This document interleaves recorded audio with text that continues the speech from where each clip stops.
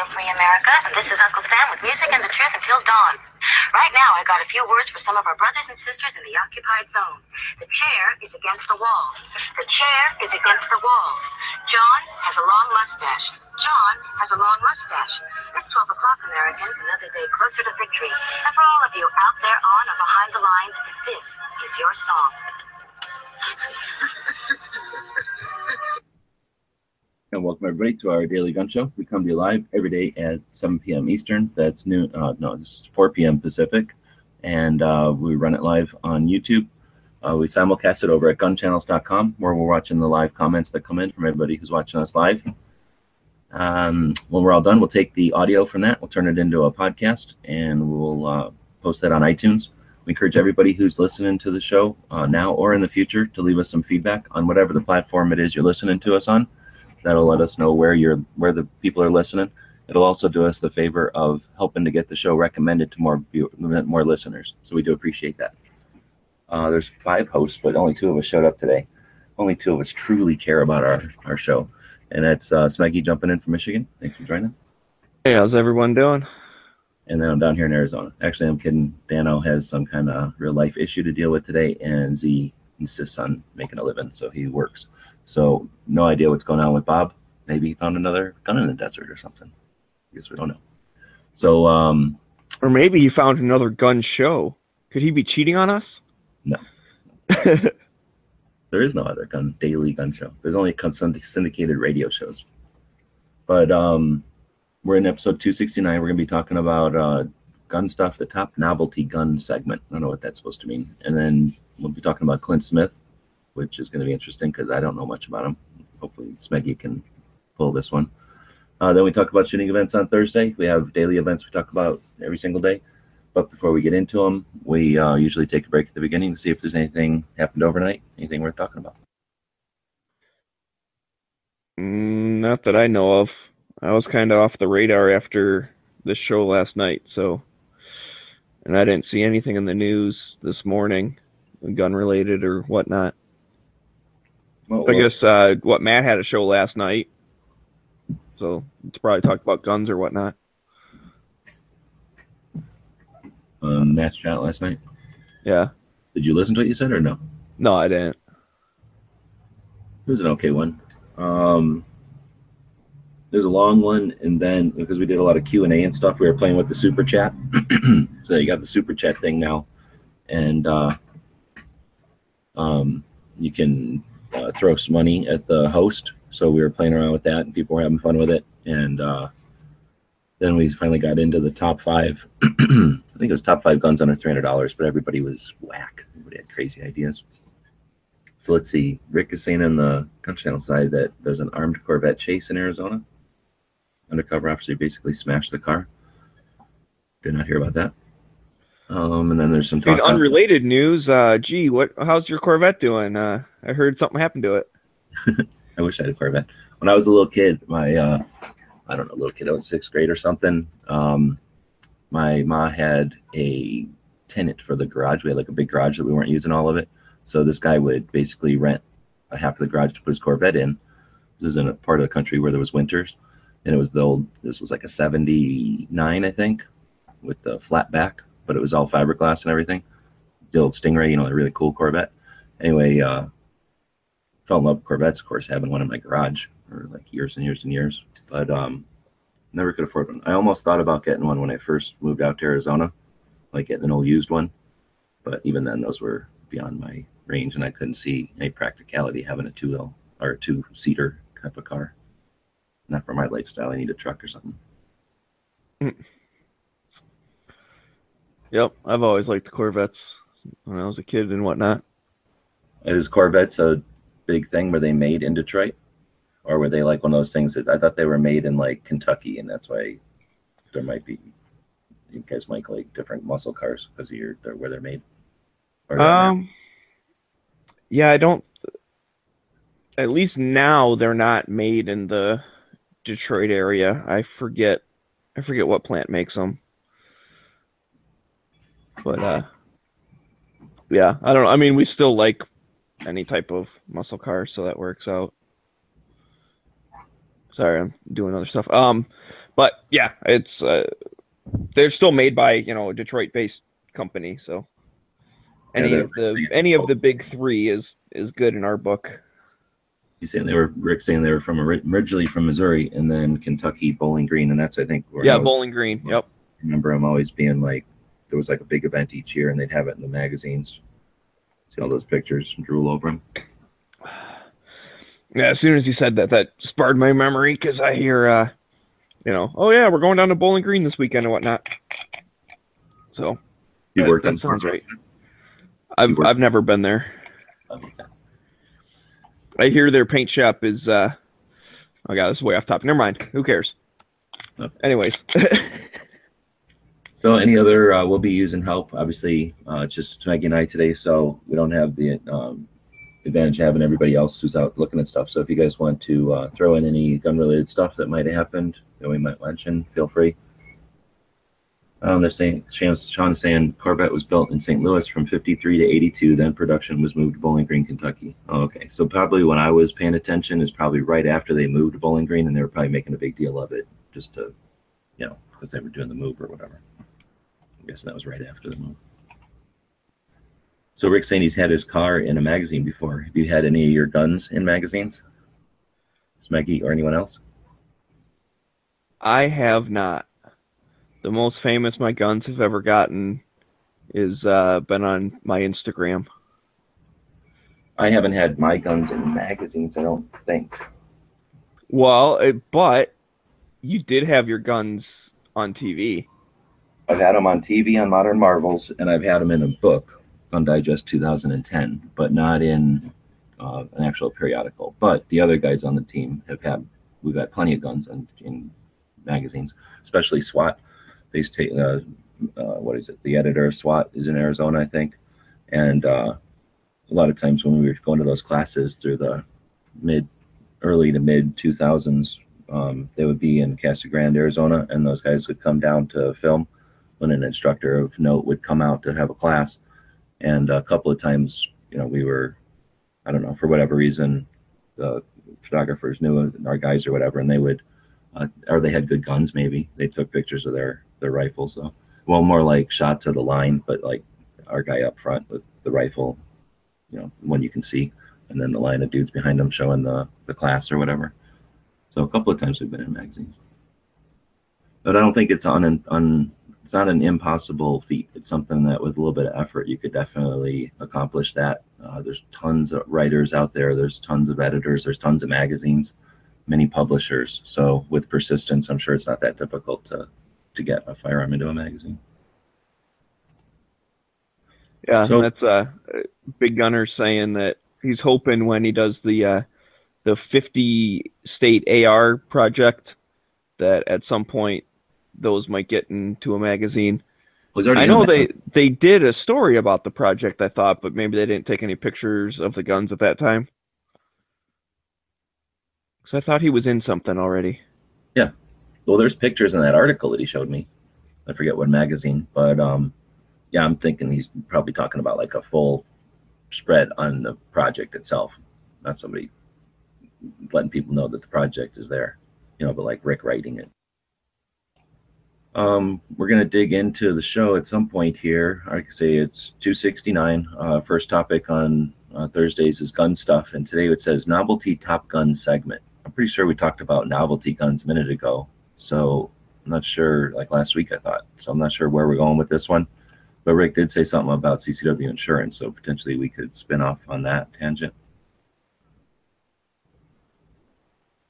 Yeah, I guess I don't really know where to go with that. As for the novelty guns, I'm pro novelty guns because they seem neat, I guess. I don't know. I really don't remember why I typed it in here or somebody else typed top novelty gun segment, because I'm pretty sure we talked about them last week. I'm looking in our show notes, and pretty much we're talking about the various guns that maybe don't have a massive practical purpose or a multi they're maybe just for one purpose, a single person or something. Yeah, last Friday we talked about novelty guns that are fun to use but not practical. So no idea why we stuck this over here unless we were going to try to do a top 5 or something, which is going to be tough with just 2 of us. So I'm going to suggest let's talk about CCW insurance. Okay. I'll pivot with you.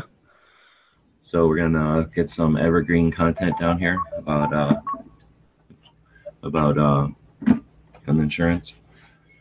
So do you use any? Do you have any? Do you subscribe to any of those things? Or did people out there feel free to throw in what you might use?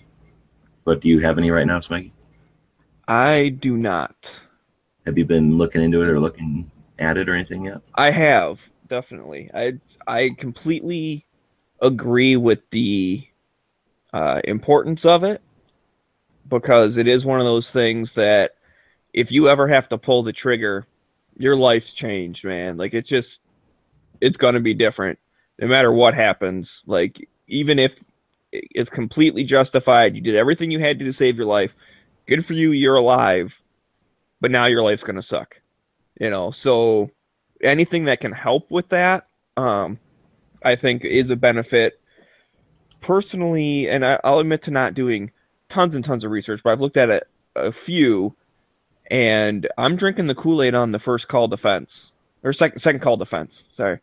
Second call defense seems like one of the better ones, because it's more like they give you the money like up front to pay for your defense and everything, where a lot of the other ones is after the court case, like after you get found not guilty, then they might give you some of the money back or whatever. Like that's, if you don't have the money to begin with, then you're kind of screwed, because then you don't have a good lawyer or whatever. Like with this way, they pay for it in advance, so you can go out and get the good lawyer. They have other levels that have, they pay your bail. They give you a replacement gun, so you can still carry during that time between, when the cops took yours and evidence and when like you get acquitted or they don't press charge. Because it might not go the full length of going through trial and all this other stuff, but even still, there's going to be at some time, so that can be kind of helpful. And then the other thing, they have like a counseling thing. You get like a certain number of sessions with a counselor or something, which I think that could be important. I mean, you just took someone's life, possibly, maybe you just injured them or maybe even missed, but the guy still ran away or whatever. But that might mess you up in the head. So maybe talking to someone would help. So I really like that feature of it. I haven't seen that in any of these other insurance type things. They tend to be more, here's some money for in case someone sues you or in case you have to have a criminal defense. And like, that's it. We'll pay you back after you win.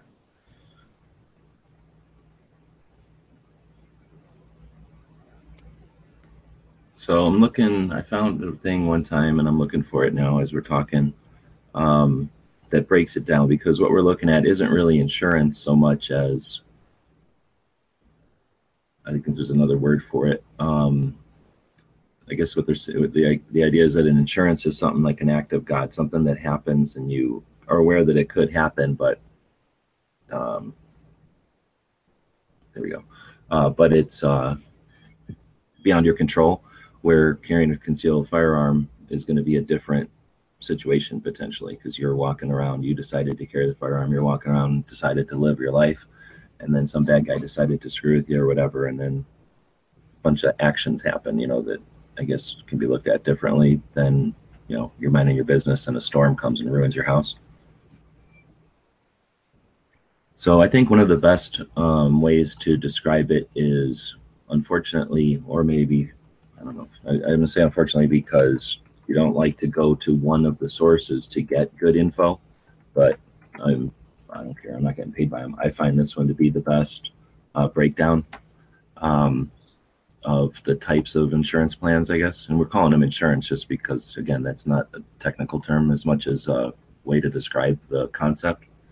But there's different types. So it's not like homeowners insurance where it's just all doing the same thing with the same set of conditions, I guess. And then it's just a matter of shopping and seeing who has the best rates versus payout or something, or which is, the most extensive, or which covers the most stuff. There's different types of ways to cover yourself for when you carry concealed.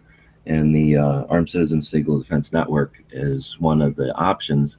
But Marty Hayes, he was a law enforcement for a long time, and then well into his career, he decided to become a lawyer, and he went to law school. So unlike somebody who went to high school, went to college, went to law school, and has been a lawyer, he went and did a law enforcement type of career and then became a lawyer later on in life. Just to give you that insight, he has a little bit different, those tools of being a lawyer are a little bit different for him. I think he uses them a little bit differently. Anyway, he along with Massad Ayoob and some others created the Armed Citizens Legal Defense Network a while back, and I think he has the best, what do they call it, like summary of what's going on out there. And I linked to it, I think, in both the channels, on both YouTube and gun channels, to his description of it. And it's been a while since I read it, but there's your insurance-backed membership program, like the USCCA, where it's a club that you join and insurance is like part of the perks or whatever. Then you've got your prepaid legal, which is, you said you like the second call defense? Right. And I'm not sure.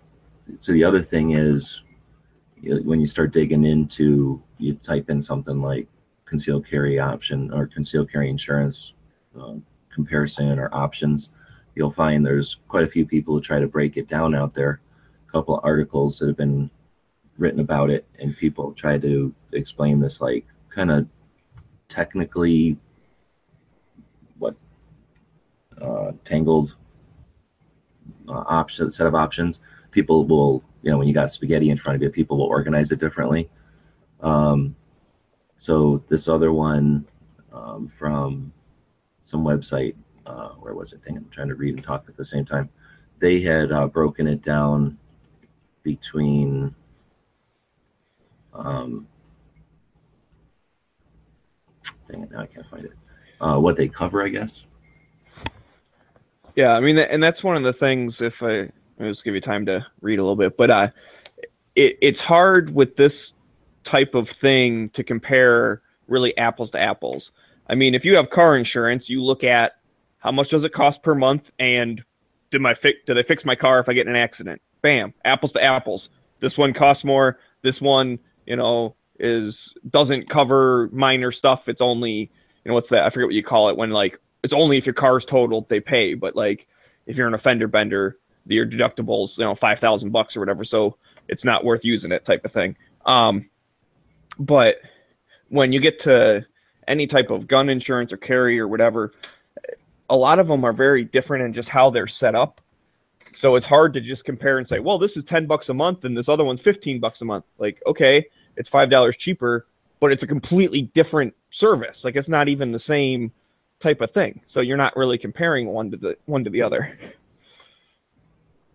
So I could see where it'd be hard to really look at, comparing them. But if you found something that at least does good at, showing their benefits, and, if it just says, hey, this doesn't cover this type of thing, then, well, that policy doesn't cover that type of thing.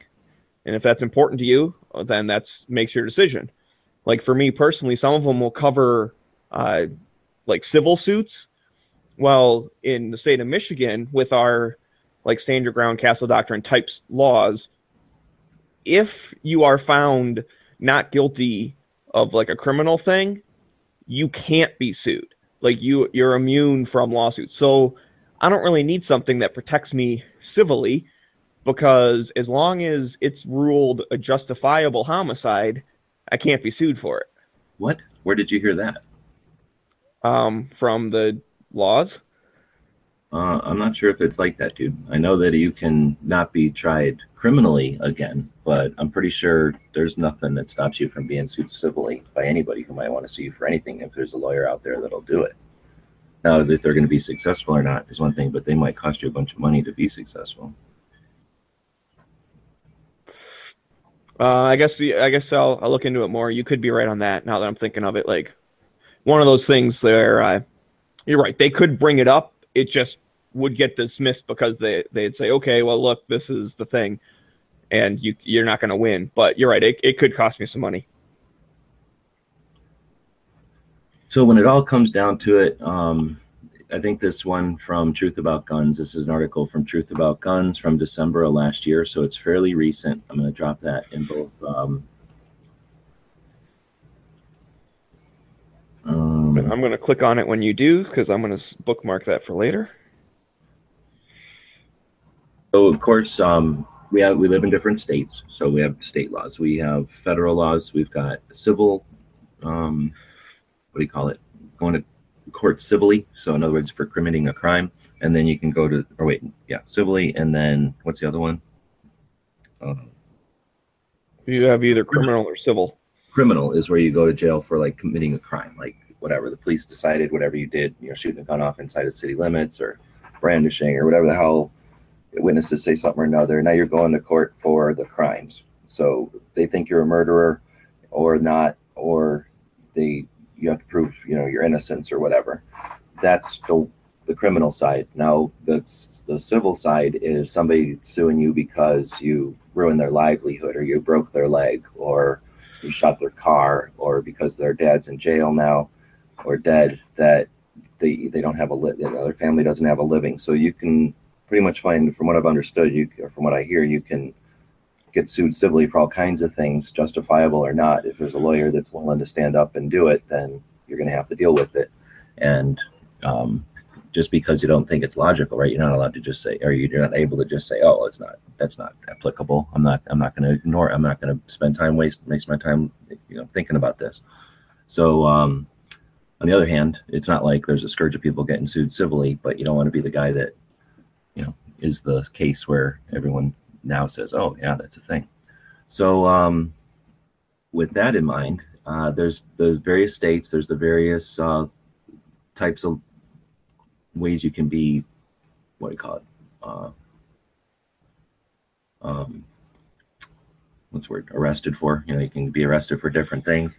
The situation, you don't have any idea what the situation is. You're not out looking for that situation, but you're prepared for the situation when it's thrust upon you. And then according to how it goes down, there's all different ways to fall into what they call it, the legal system, because of this. So I think one aspect of it in this, wait, did I link to the right one? In one of these articles, maybe a different article I'm looking at here, I just did a quick search and pulled up a bunch of articles that I've either looked at before or that seemed like they were on point. One of the concepts is there's different types of insurance. So there's your, whatever we talked about a minute ago, there's your, well, I don't know if we talked about all of them. Maybe I don't know them all, but there's your prepaid legal, there's your fund, I guess, or like your group of people who throw money into a pile for the group to use. And then there's your insurances, but they're all pretty much underwritten, or like there's really only just a few companies that offer these things, and then people rebrand it for their whatever, for their marketing or whatever, I guess. So I'm not totally sure of that, but I guess the way that the insurance works, I think, is what Smeggy alluded to, that if something happens, then there's money for you. But depending on how it works, you have to first be judged innocent, and then maybe they reimburse you. So like a car accident, they're not necessarily, I don't know, I've never really had to deal with that. When you have a car accident, do they just send you a giant check and then you fix your car, or do they fix your car and then they reimburse you? I guess they normally, you take to a place and they pay the place, so you never even touch it. Now, if you total a car, then they just send you a check and you go out and like buy a new car.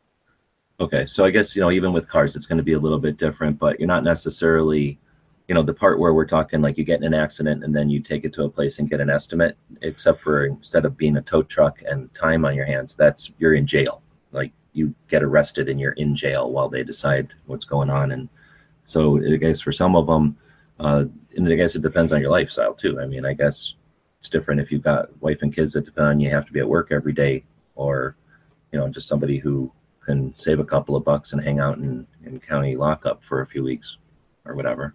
So some of them are going to give you some money up front.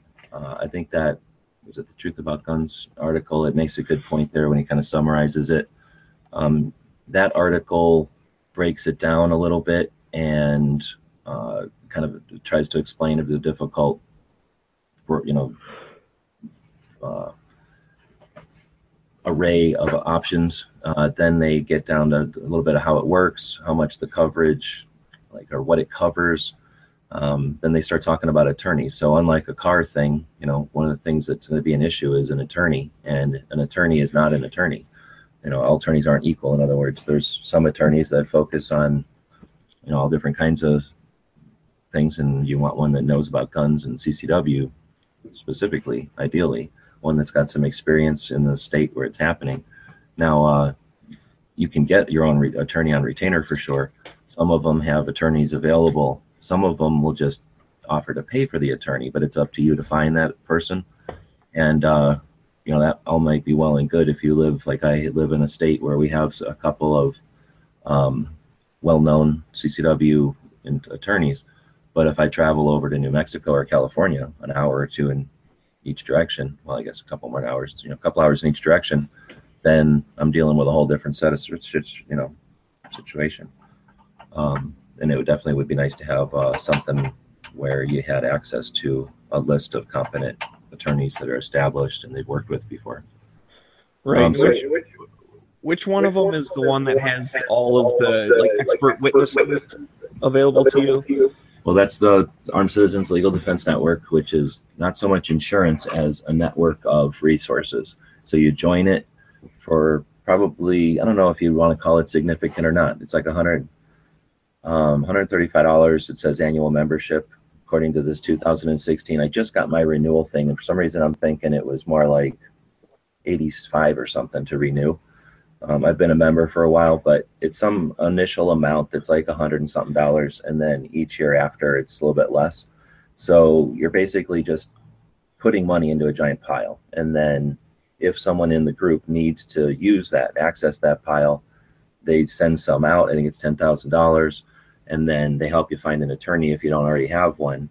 And then for the most part, I think they just recoup after, something like that. So they're I forget exactly all of it, but they do have the expert witnesses and stuff. And I don't want to say the others don't. I just haven't looked at the others, the insurance companies, to see if they offer like a state by state list, or if they have some like website where attorneys can log into. I'm really not sure.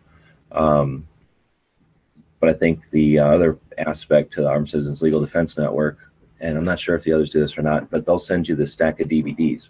So the expert witnesses alone is a nice thing, but the way that they have organized this, you get some DVDs when you join, and the DVDs are lectures, classroom lectures from people like Masada Ayub and Marty and others who are literally experts in their field, like verified experts. These are people that get paid to be expert witnesses in court for both civil and law enforcement and stuff. So they're they have good reputations, and they're familiar with what to do in court. And those people give you, or they give you some DVDs of seminars or classrooms from these people. When you watch it, you basically sign and date the DVD. The packaging of the DVD has a little place on there where you can sign it and date it. And I think the concept there is that you join the group and you watch those DVDs, and then you watch them periodically going on. And then if you ever have to be in a situation and you are at a point where it's not cut and dry, and there's more to it, and you need as many resources as possible, those DVDs can be admissible in court, and you can again potentially play those DVDs and to jury. And now, instead of just being a jury of your quote unquote peers, you've got a jury of your peers who've sat through at least some of that classroom lecture. And the classroom lecture is going to be describing some of the nuts and bolts and myths and misunderstandings of concealed carry. And I think that could go a long way right there to having your court case be better, the best results possible. But also, of course, just watching those DVDs, it's pretty useful data, good info to have. And because you're doing it intentionally, periodically, you're getting that info over and over. And, that alone is something that just paying $35 a month for an insurance plan isn't going to offer, you're not going to get out of that. Where not only do you get that info, but then when you're on the stand and the attorney is trying to make it look like such a jerk who just casually walks around with a firearm and doesn't respect other people's lives or anything, your attorney gets to say, except for that this person spent quite a bit of money and, retains their knowledge and their, info on this topic above and beyond, even what a majority of the other 6% of the population that carries a firearm does. So I think it's got some real advantages. However, when you get into some of these articles, I should say, I think the Armed Citizens Legal Defense Network has some real advantages. That's why I'm a member. But if you read most of these articles in them, and even the people involved with Armed Citizens Legal Defense Network will suggest that it's not the only thing you need. I believe the way that the fund works is they'll help you with financial, and I think a certain amount of it is, yours is sort of like an insurance, but although you're not obligated, they would like it if you paid them back.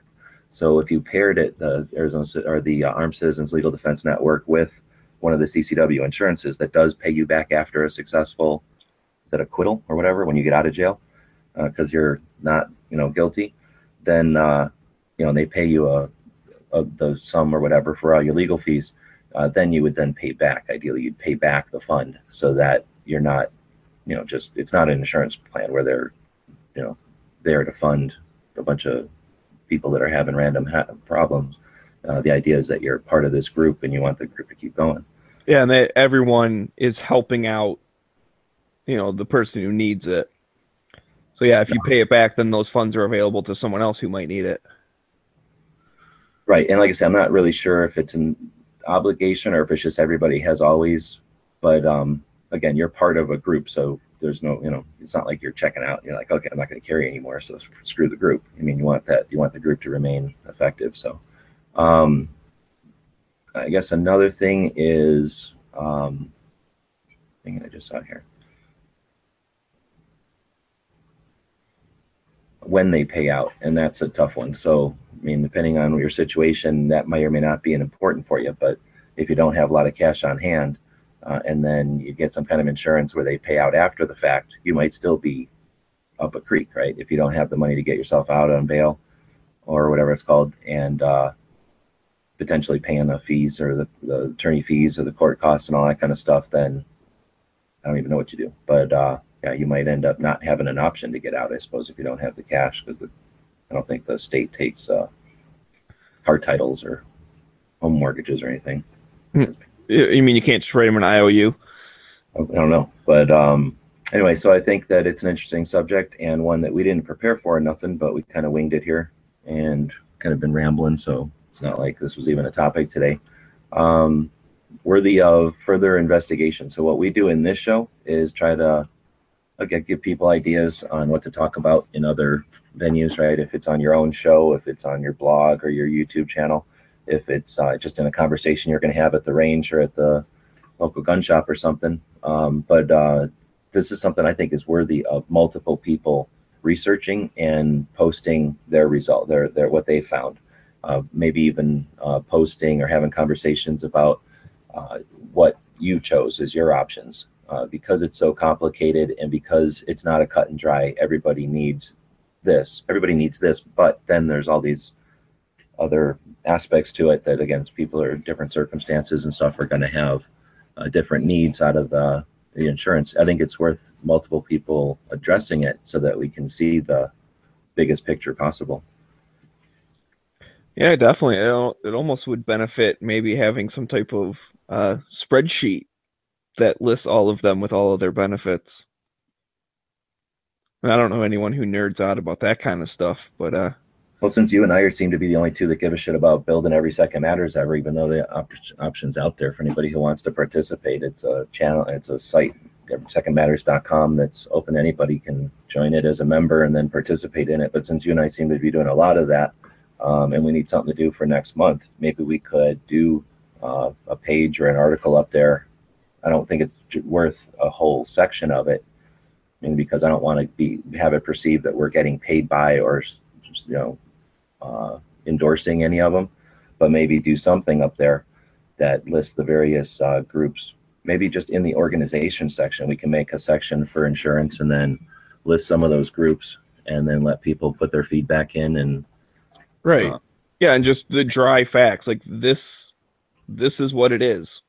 We're not saying it's good or bad, because they're, like you said, they're different types. So if you want this type and you think these are good features, get that one. If you like the other type and those are good features, get that one. Like, it doesn't matter. You just do whatever you want. So yeah, I'd be down with that. Although I don't know if I'm going to be at Every Second Matters this year or this month. Oh, really? You working? Or you just don't That's why I'm just looking up what day of the week it is, because I know. Oh, that's going to end up being on a Tuesday. Yeah, I should be back in town by Tuesday. Oh wait, no. April will be on Sunday. Yeah, a Sunday. To be determined. Yeah, I was scrolled down. I was already in April for some reason, so when I looked at May, it's on Tuesday. Anyways, we'll figure it out. We'll do it sometime. I noticed on the gun channel side, Cycle's asking how come nobody else showed up. Well, that's why you're not seeing those other icons at the bottom of the screen. That's because just Smeggy and I right now. Z doesn't show up until a bit later anyway, because he has a 9 to 5. That because of our schedule, Z and I both work or live in states where we don't deal with daylight savings, so you all shift around us. So what the show used to be 5 o'clock for me, now it's 4 o'clock for me. It stayed 5 o'clock for everybody else, or 7 p.m. Eastern. And Z's the same way. So his 9 to 5 conflicts with the show, and he has to make money. We don't make any money on the show really, but that's that. Dano has something he's doing. We don't know where Bob's at. Probably naked. I'm almost positive he's halfway naked. Given the last 2 days when he turned his camera on, he wasn't wearing a shirt. I think it's safe to bet he's not wearing a shirt at this current moment. However, I guess I should mention that Bob did bug me all night for a link to the store, because he couldn't find it on the store for some reason. Or I mean, not the store, but on the Spreadshirt account. He couldn't find the oops, and I'm having trouble even opening the link. He couldn't find the shirt that has the muzzle and mic logo, our Daily Gun Show logo on it. We do have those shirts, and I'm dropping the link right now. I have them set up to orange, but you can change whatever color you want on it. They are selling for $15, $16. I don't know if that you bought them before. Does that include shipping, Smeggy, or do you put shipping on top of that? I don't remember. I think they might add shipping after that, but they probably do. But even then, it's under $20 for a T-shirt, and we get about $3 every time somebody buys a T-shirt. So appreciate it. If you want to help promote the show, walk around with a cool logo, the mic and muzzle logo we came up with for the show. We do have them over there on Spreadshirt. You can flip them to whatever color you might want, and we appreciate it, because like I said, we get $3 every time somebody does that. So that's a way that you can help promote the show. Do you think maybe we should have a separate Patreon level for buy Bob a shirt, and people can toss in a couple bucks a month, and when we have like however many people on that level, we buy him a shirt? No, he has shirts. He just refuses to put them on. So it's not like a lack of opportunity. Yeah, but maybe if he has cool shirts, then he would wear them. So. Oh, I see what you're saying. Hey, it's that new person from yesterday. Welcome back, Deeds. Anyways. All right, so let's move on to the second segment of the day. Yeah, so let's dig into training and Clint Smith. I guess I've been putting it off. Open Z will show up because he probably knows more about Clint Smith than I do. So we will just go into Wikipedia and find out more about Clint Smith. But before we do, I'd like to take a moment between the first and second segment of the show every day to feature one of the members over at Gun Channels. Gun Channels is a place we built a while back. It's community focused on firearms.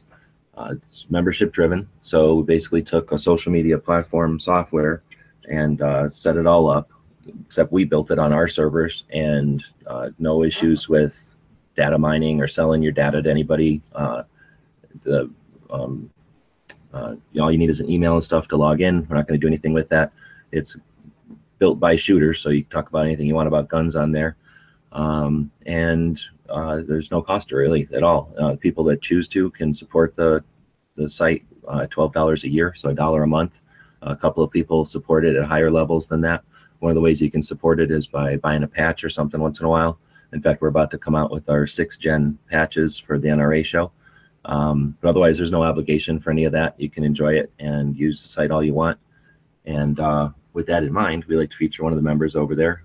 And today we're featuring Tony York, one of the hosts of the Early Watch, which is I guess a show that runs all morning, pretty much every weekday over on Gun Channels. And well, Jimmy James started doing the Early Watch show, and just, massive. We do an hour show every day, and it seems like a lot. They do sometimes 6 hours every single day. And Jimmy started doing that, and pretty soon, or not long after, Tony started jumping in and being a consistent co-host. So again, when we built the place, we were having a lot of fun on YouTube. I started YouTube, I think, in 08 or 09.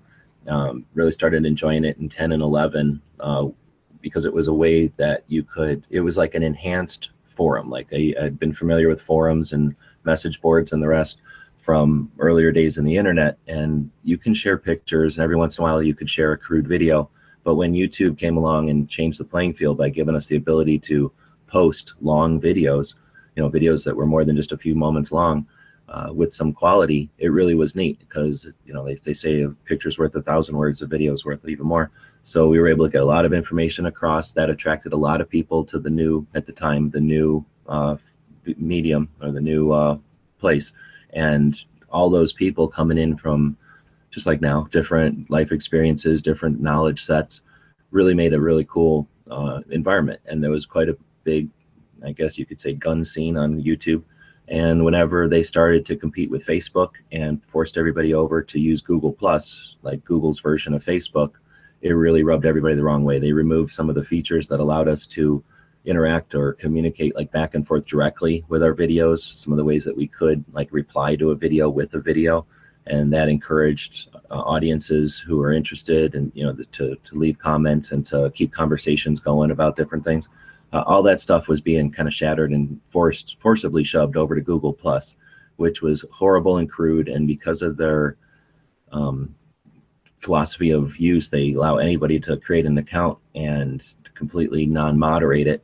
It was just so much abuse going on over there. If somebody had their, their sour taste in their mouth, they could just be verbally and otherwise abusive to people over there. So it just wasn't a well-made system in my mind for communication and for having conversation. So or to create community. They were really just a video sharing place, and people were using it as a community. But like I say, it wasn't built that way. So anyway, a couple of us decided, let's use our talents on building web stuff and put together a place that is for shooters.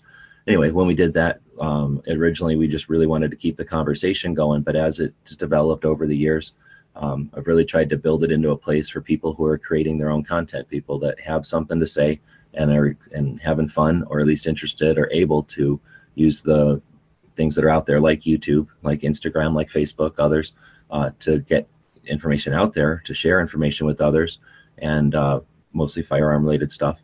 Anyway, that's kind of the place that we built, a place for people who are interested in creating stuff. And Tony's an excellent example of that. Like say, Jimmy started doing something. Tony said, I'm going to jump in.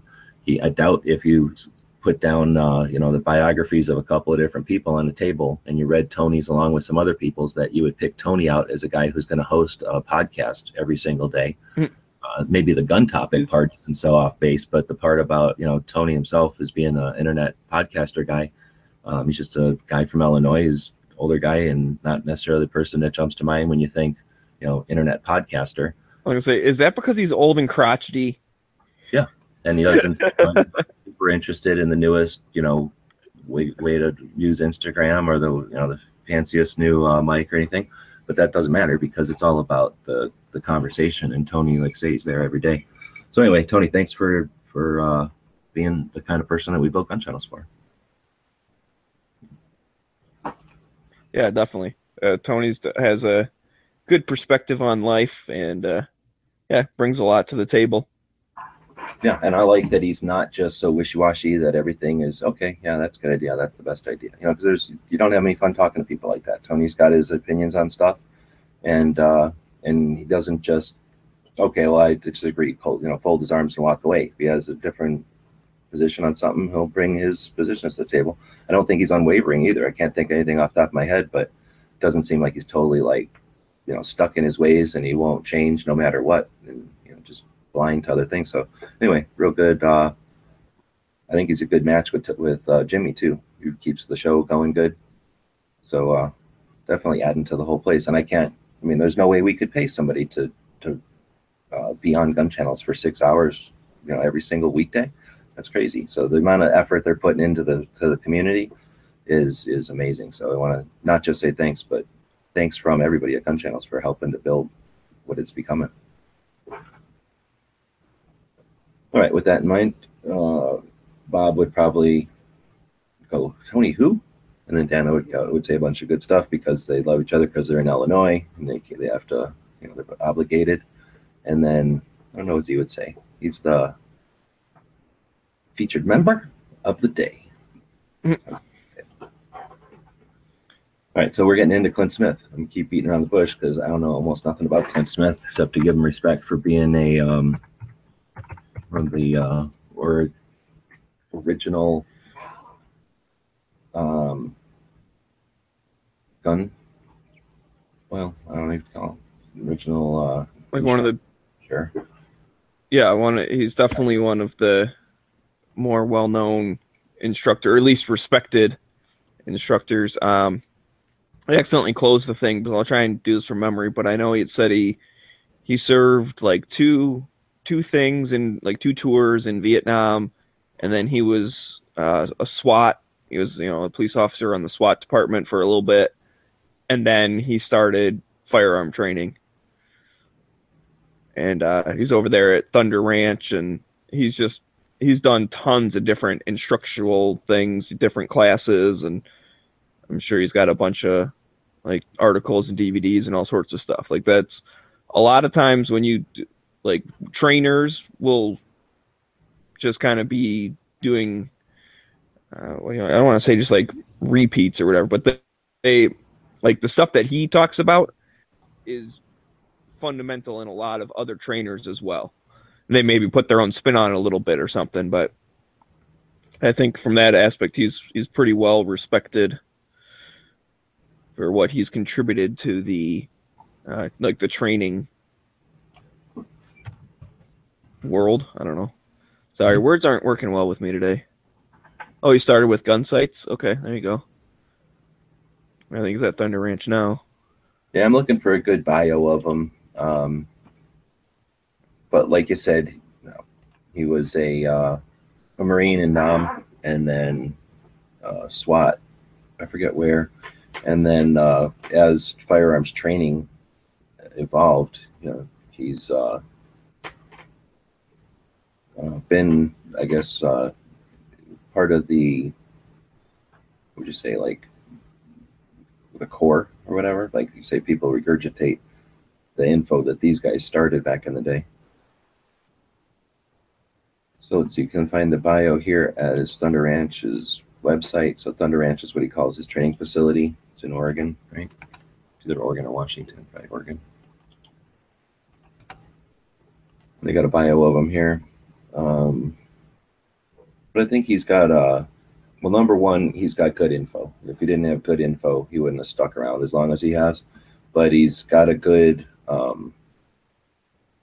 do you call that? Like personality. He can get information across to people, and it's a bit funny, but down to earth and legit info.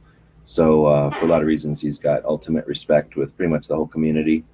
I can't imagine anybody who really knows who he is and has spent any time watching his stuff or interacting with him in real life that wouldn't give him respect. But and honestly, I don't even think there's that many people that have technical issues with his, what would you call his theory of firearms education or whatever.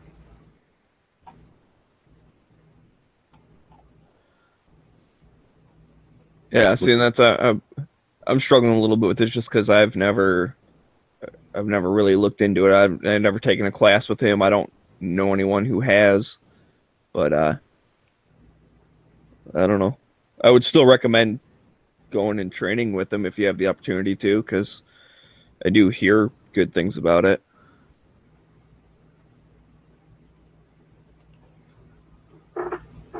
Well, he has a YouTube channel and just started a website course. Well, that's cool. Well, it sounds like Rick out there on the gun channel side seems to know quite a bit. So refer all your questions to him. I'm sure he'll be glad to answer. That's Rick in Rhode Island. Rick, who we were talking about before. With the yes, not Big Gunner Rick. Lots of little pistols in his icon, Rick, with a red background. We're not going to suggest, we don't do this show as like we're going to go do a bunch of research for you. I mean, if you really want that kind of show, we could probably do it, but I think we're going to need about $5,000 each to be able to pull that off, and that would be quite a bit, substantially more than we're getting on Patreon right now. But we're going to continue to do the show where we touch on some things, and like I say, we're not going to try to act like we can give you the guy's biography, but what I can tell you is that as far as being a gun person for years, hanging out at gun shops and ranges and recreationally shooting for a long time, reading magazines and being aware of what's going on now on the internet, but just in the community. Again, he's got ultimate respect because of his length of time in the industry and his contributions to the industry. What I think is kind of fascinating now is that, again, an older guy, a non-vet, so that gives you some kind of time frame. He was in his 20s and the 70s, so been around for a while, but he's not so old that he's done yet. He's still instructing, but I think the fascinating part is the number of these guys like him, Vickers and some of the others who are key players in the community or the culture or the industry, really all three of those things. And whether you know it or not, some people, when they're foundational, when they're a person who influenced so many other people, you may not realize that the people that you think are great have been influenced heavily by these people. So these are the originators of some of the disciplines and some of the techniques and some of the mindset that other instructors and other entities out in the community or whatever fall back to. And I think that it's neat that some of these guys, instead of just fading away like in the past, somebody who's influential like Stoner or somebody. Stoner never had a chance to go on internet and be, take his rightful place as, acknowledged by everyone as an expert or the originator. He just never had the chance. The internet wasn't around for him really. But Clint is one of these guys who's instrumental in the community, and then has an opportunity to dig into the web a little bit. And I think that's great. So instead of listening to people like us who have some concept or a little glimpse of what these guys have been offering, or maybe even like a Jaeger who's taken classes from him, knows the man, I'm sure they're friends, or somebody like Haas who's taken classes there and can relay the curriculum or whatever, instead of just relying on those third parties, right? We can get the info straight from the horse's mouth. So one of the things about Clint Smith that I think is going to echo on long after he's gone are his quotes. He's very what do you call that? Like short and sweet, like to the point. So some of his quotes that are famous are "Beware of a man who only has one gun. He probably knows how to use it." Bob likes to use some of his quotes. This one he uses quite a bit. An armed man will kill an unarmed man with monotonous regularity. I carry a gun because a cop is too heavy. We've all heard. I was just gonna say that one. That's one of my favorites. So anyway, he's hearing these or seeing these things written. I carry a gun because a cop is too heavy. Now we got meanies. Come on, there's like every lame way of saying that can be imagined, right? Or every weird way to interpret it can be presented out there. But when you get to see a video, which is what I guess I was getting at, when Clint is able to go onto his YouTube channel and say something like that, you get you figure out where it came from. Like, where it came from, and everything else is just a variation of that.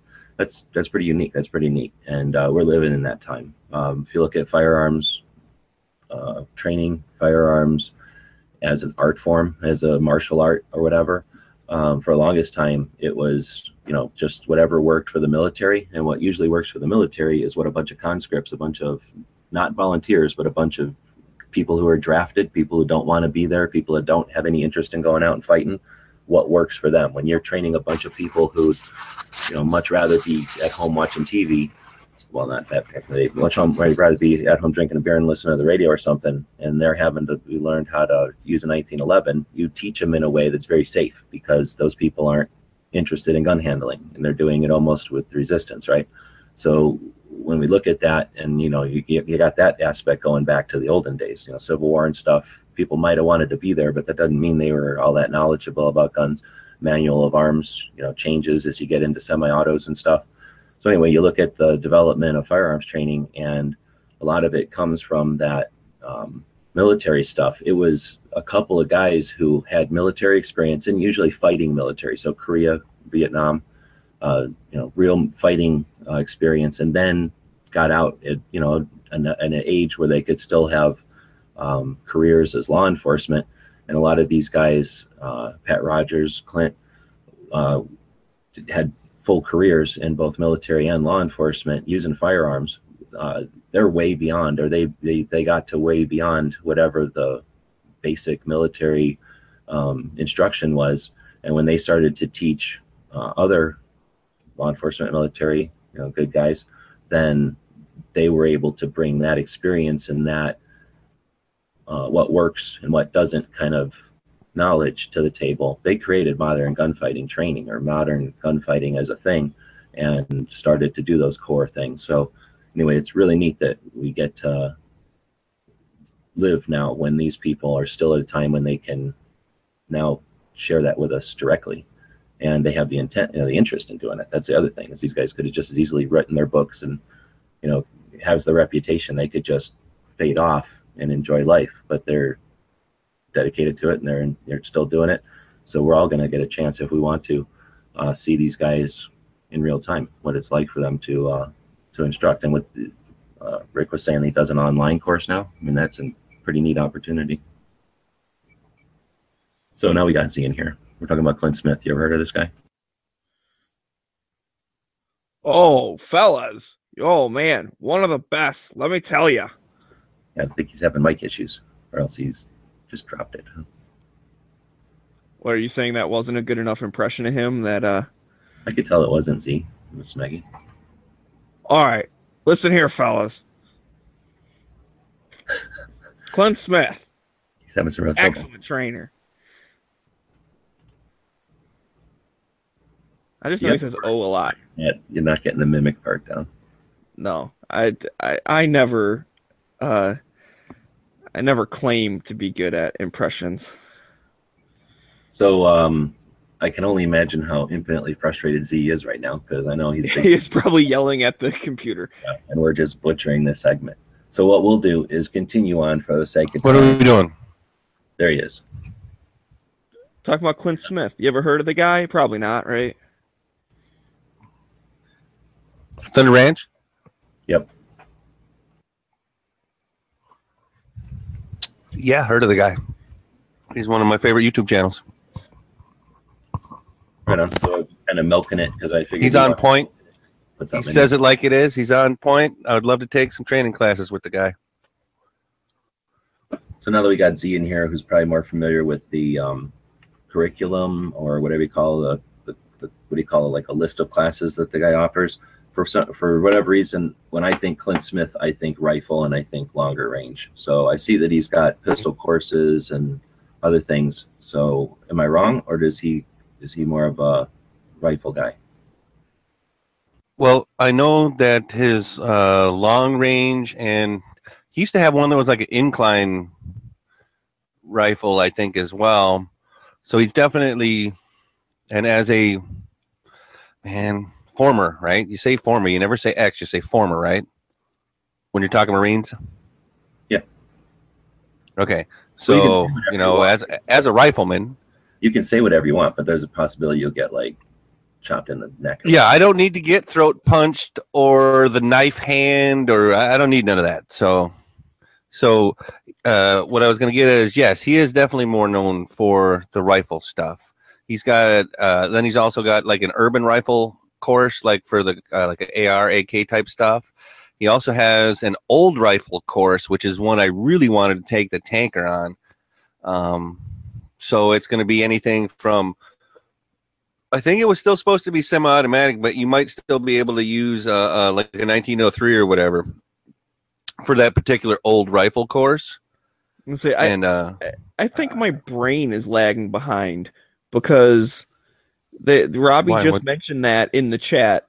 Clinton has a great old rifle course, and then Z said it, but it's like I'm in the Hangout, so I can't be lagging, so my brain must be lagging. And it's like the third time today that the chat has said something that we were just about to talk about. Anyways. So there was that class I wanted to take with them. There was urban rifle or urban carbine. I don't remember which it was, but it was going to be in Texas. So that was one that I had been looking at, but unable to attend. I think he has a revolver class too, man. It's just like there's so many parts of his curriculum that literally we're talking thousands upon thousands of dollars I could spend learning from this dude. I do know that he has started doing the online curriculum soon, if it already started. Kind of excited about that, but not having a range where I can get too free, I guess is how I'll say it. It would probably be hard to replicate some of the things that you'd be learning, that I would be learning in the online course. But it's one of those ones where this guy in particular, I'm always reminded of the do it now type of thing, because there's been several chats where G-Webs and or other people have mentioned it's like we have. Is he breaking up? I lost him. Yeah. He dropped out completely. So I just dropped the link. I guess we should have dropped the link earlier to his website there. And don't do yourself a favor. Don't click over to specialty courses if you're frugal. Instead, click on one of the others. Maybe the rifle courses or the pistol courses. And yeah, it's Lakeview, Oregon. So it is Oregon. There's evac. I'm not strong enough. I don't know if my hands are big enough, but I feel like I need to choke the internet today. You can just slap it around. So, where did all I was trying to get to is guys like him or Hackathorn or Mas Ayub, that basically they are wells of knowledge. And the fact that they're not going to be teaching forever usually it kind of motivates me to get my act together a little sooner than later. I mean, I'm not saying that, Jaeger's going to be retiring next year either or anything like that, but I got a feeling the ability to attend a tactical response class is important for me. But I feel that as far as timing wise, if I'm going to take one, like say just one of those three guys, Hackathorn, Clint Smith, who we're talking about, or Mas Ayub, that timing wise, now is more important than later, I guess. But Clint is definitely on pretty much the top of my list of guys I would like to get some training from currently. And that chewing on gravel voice, that's a motive, gentlemen. That is a motivator. Well, I was talking a little bit before. We're trying to milk it there to got in here, but I was saying how it's kind of interesting. We're in a unique time in history when we're all familiar with a lot of his quotes, whether or not we know that they're attributed to him. But there's a difference between seeing something written and hearing somebody else say it, or seeing it in a meme or whatever, and then being able to have the opportunity to see the man say it in real life or on video. Just takes it to that next level. It's kind of a neat place and time to be. Yep, it have the ability to affect you deeper. Or I mean, it can be one thing, haha, or like the light bulb comes on, another thing where it can rewrite sixes, so to speak.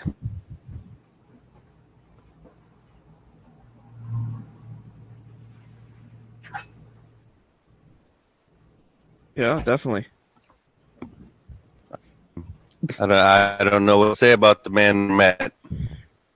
Well, I'm going to say that this is also a situation that we've got where we have an opportunity to have people like Vickers, like Clint Smith, like Masad Ayub available to us.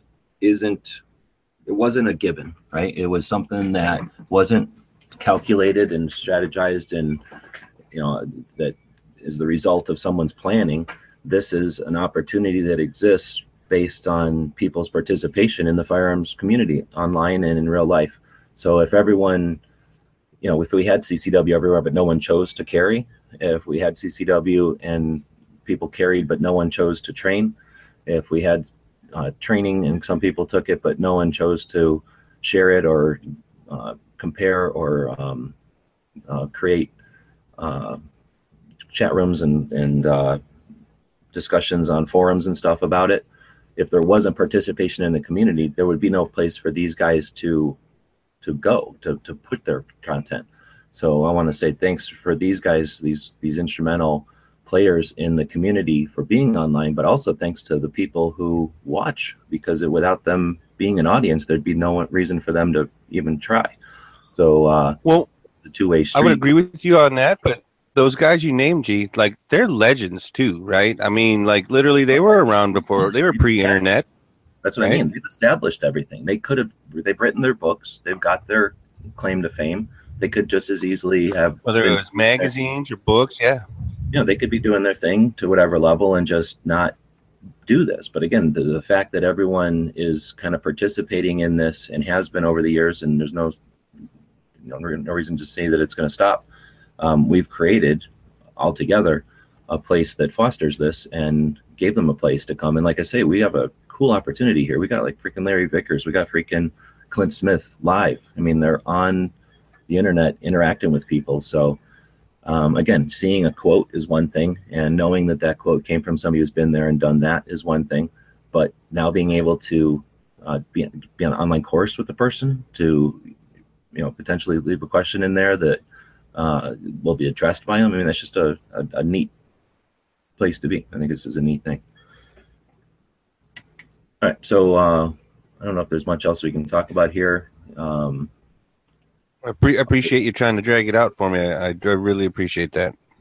No worries. Like I say, I want people to realize that we're big fans, but we're not doing it justice. I mean, obviously we don't do research or anything to have like a nice presentation for you. But again, if this is something that perked your interest at all, give me a couple of links there. Really encourage you to research more into the guy. And if you're going to be if you're planning on doing some training and you're thinking about budgeting and time scheduling and everything, keep in mind that some of these legends won't be there forever. So when it comes time to prioritize, think about add that as part of the cost. There's a finite resource that's going to be worth more. Might be worth hitting some of them things while you can. Yep. Full show. And he's on the West Coast. I mean, if you're on the West Coast, it's a lot closer. Yeah, and would you wear a windbreaker to one of his classes or something? Mm-hmm. I probably would.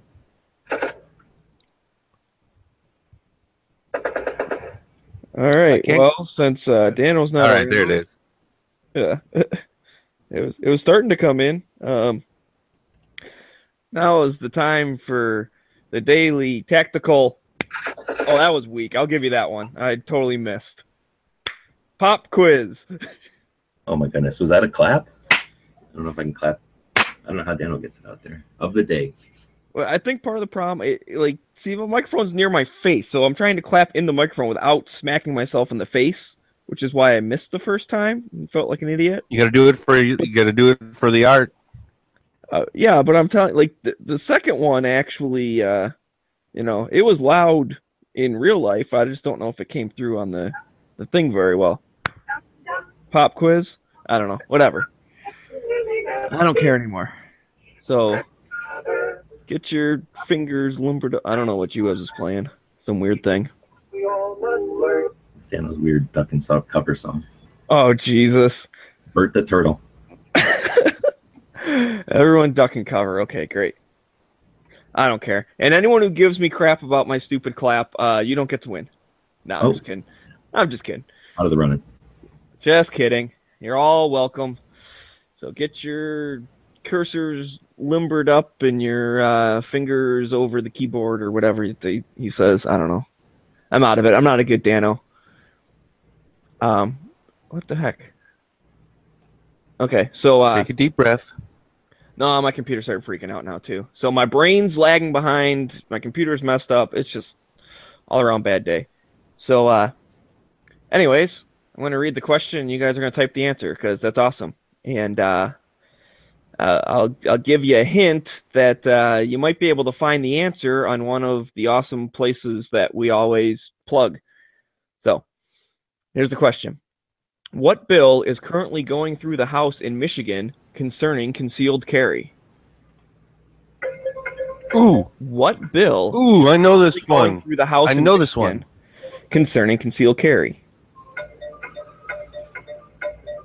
I'm looking for like the numbers, like blah blah blah da da da. Letters, numbers. Letters, numbers. There you go. Alphanumeric. Alphanumeric. HR 189 is incorrect. Just to double check, Smegs, you did double check the answer, right? Yes, I did. 5301. Okay. 5301. No. 5301 is incorrect. We got House Bill 5301-5304. No. Incorrect. I think Here's the Smeggy thing. 42 is not the answer we're looking for. Oh, there you go. Who was that? 42 Raphael. Is. Yep, Raphael. Yep. Winner. So that makes winner chicken dinner. So congratulations to Raphael. Yes, the answer is HB 4268, House Bill 4268. And you could have found care that. to tell us what that is, Smeggy?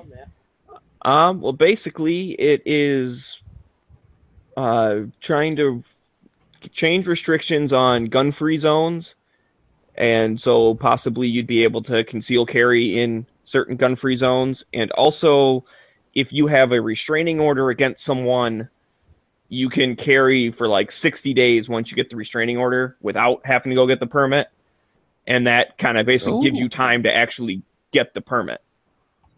So if you have a restraining order against it lived that long, you mean? Well, nice to live that long. But because you're carrying, you probably will, right? Because you can defend yourself. Right. And I'm going to have to now look let me ask Smeggy. 5301 through 5304, because maybe that does concern carry, and that's one I'm not aware of. Part of the reason I said, hey, go over to, Every Second Matters and click on the thing, because then that's where I got that from. So maybe we should add that to the Michigan State discussion board over there. Sounds good. So, Raphael, again, congratulations. You are the winner. That makes you the technical pop quiz hot shot for today. So, again, congratulations. Way to make it happen. So we always check out. Hope you go for it. I was just saying we always send the winner over to our website, dailygunshow.com and /pop quiz. We have a picture of a patch panel there. It's a bunch of patches that we either make here in Tucson that we have made for us on our designs, or that people have sent in. Dead Air Silencers, a couple others have sent in patches. We've got like Haas and Yankee patches, friends of ours. Then, of course, some of them Bob and I have bought at gun shows around the country. So we have a bunch of patches up here. Whenever you're a winner, you can choose one off the panel. And then there's a place down below where you can let us know where to send it. We ask you to give us the first choice and then a second choice and another. We've only ever had to go to the second choice a few times, though. And we want to thank everybody for watching live. Every once in a while, we'll do one of these pop quizzes as an email or something so that the people that are listening as a podcast can participate as well. But it's one of the ways that we like to say thank you to our viewers on the daily. So thanks.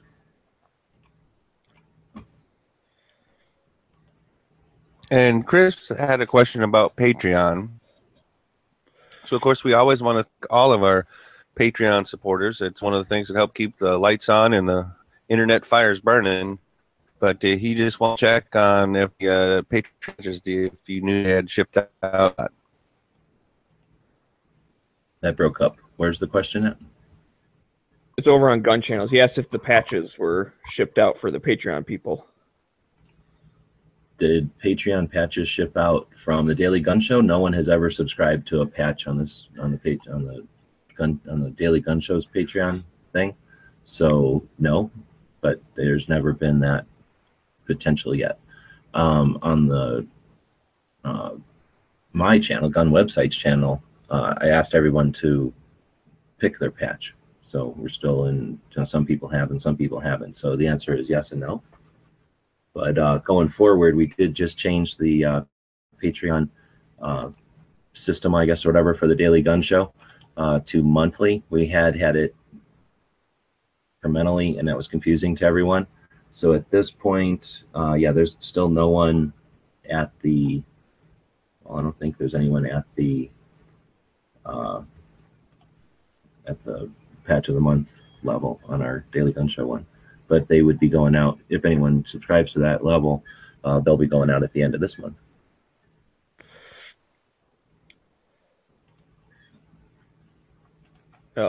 Someone has said the link to Every Second Matters isn't working. It worked fine for me.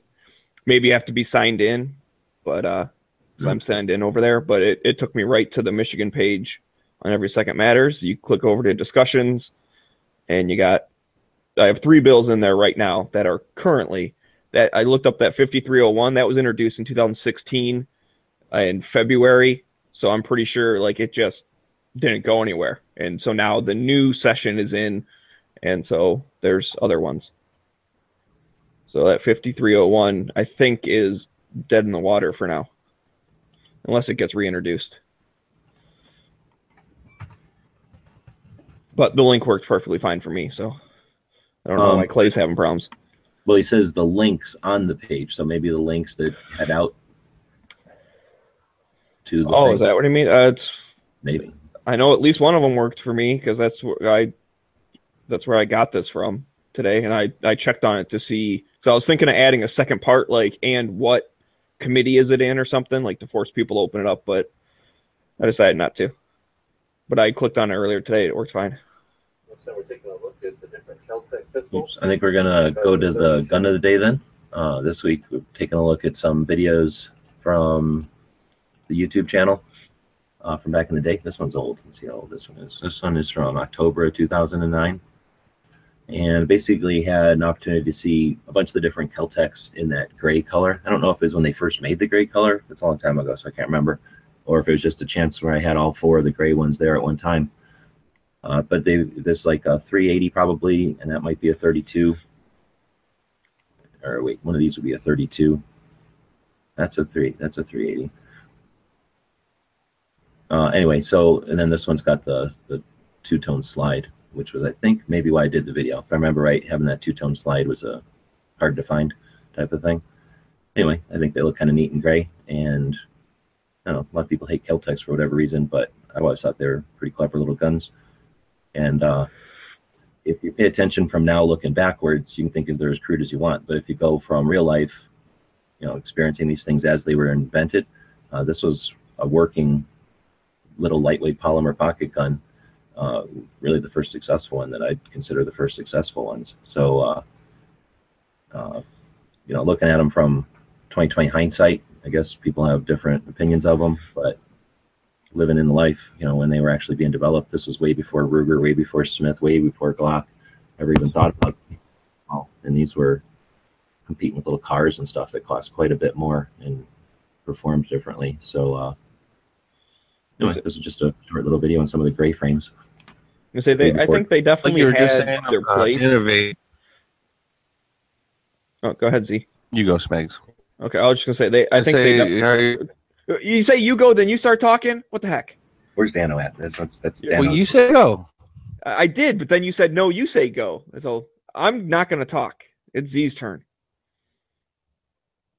I was trying to say is that Kel-Tec's always had some form of innovation going on, pretty much, and that they've also been caught several of their designs over the years.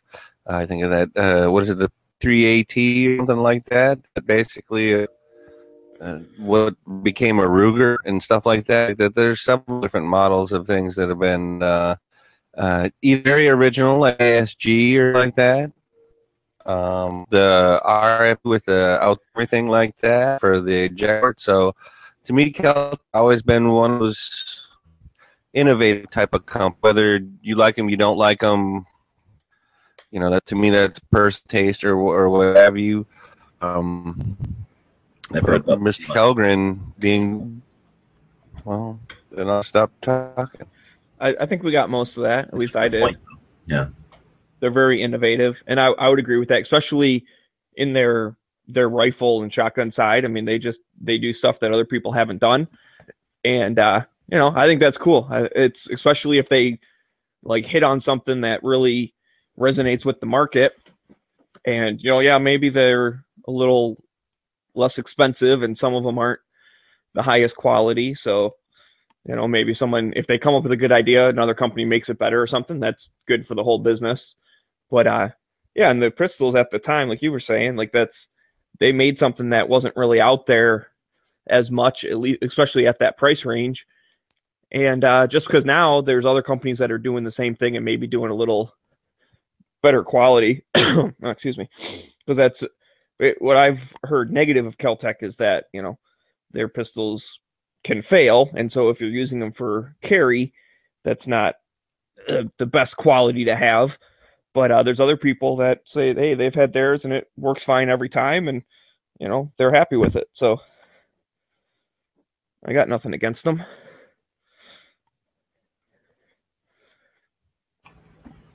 All right, and that's our gun of the day. Every day we try to feature a new gun. Sometimes it's historical stuff, but by default we'll just jump over to a video, I guess. Should we do? Would you guys have a preference on what we go into next? No, whichever you feel like doing. I'm just as prepared for any topic you bring up.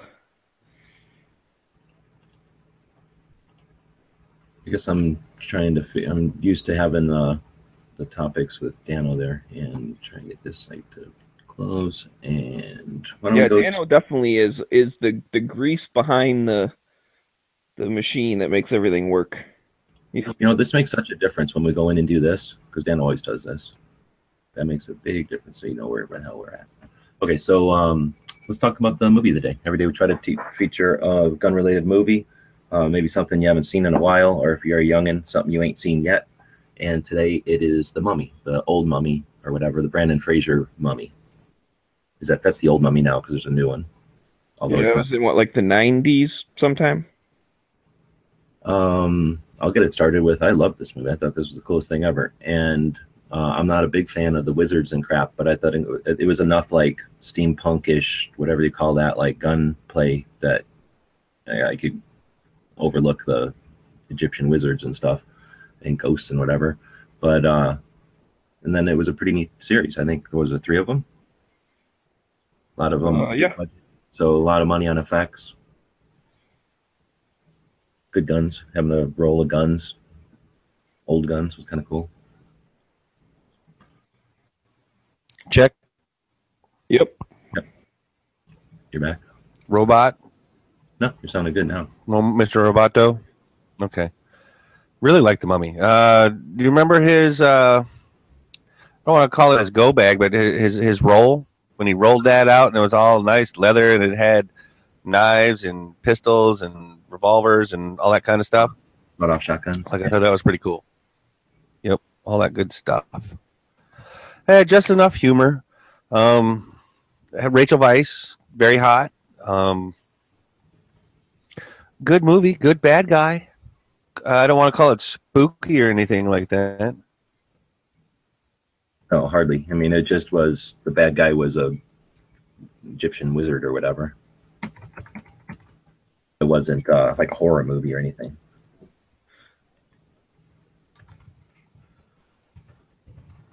Yeah, I like the movie. And I do like the, supernatural type movies. With different whatever it is, gods and angels and demons and spirits and whatever. And I think mummies fall into that. And yeah, it was good action and it was good. So I don't specifically remember like some of the guns in it, but I'm sure they were cool. the guns were really cool. I can't remember what they exactly were, but they were like, of the 30s, 40s era. The Before World War II, I think. so between the wars, that makes best sense. That or even before World War One, I'm not sure. I don't think so, just because for some reason I'm thinking some of the characters seem like they had experience, like they were soldiers. They were like experienced soldiers. So I got All right. in through like a real war. Although I guess there was wars before World War One. It's like one or two. So Cycle is saying on the Gun Channel side that the Boris Karloff silent movie Mummy is the best. I don't know. I don't think I ever really liked that one. You've seen that one, I'm sure. Absolutely seen it. Loved it. That was slow. I just like the newer one a little bit better. And the new Mummy coming out, other than Tom Cruise, looks great. I think Matt was saying he's going to really like that one, right? Or the Yankee. Somebody was saying they're really going to like that one. That's crazy. Did you say you've seen the previews and you really? I mean that in a good way.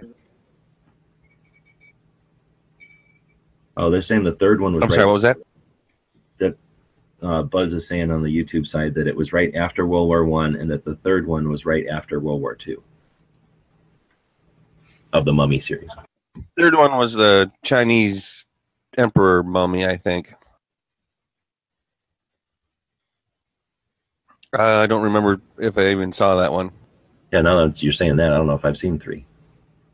Which one is it? I think was it Jet Li or was it Chow Yun Fat was the mummy in that one? Oh, Somebody well, will tell us. Which was the second one is where they go by blimp and it's The Rock and they're like in some little like island of green in like the desert or something, and then the Scorpion King. Yes. Okay. But then that became its own. It has the Scorpion King, but it's not the Scorpion King movie, correct? Yeah, they made like a whole nother movie to make it confusing. That wasn't the Mummy, but it was also the same movies. But yeah, lots of guns, and that's the nice part is they use guns to shoot down like wizards and demons and stuff, instead of having to use like spells and knives or something. So it's kind of like Raiders of the Lost Ark a little bit. Is it newer? Very much. More chicks? Except they couldn't kill the mummy by shooting it. If you remember. Yeah, it was more like just slow it down a lot, by making it have to Exactly. jump.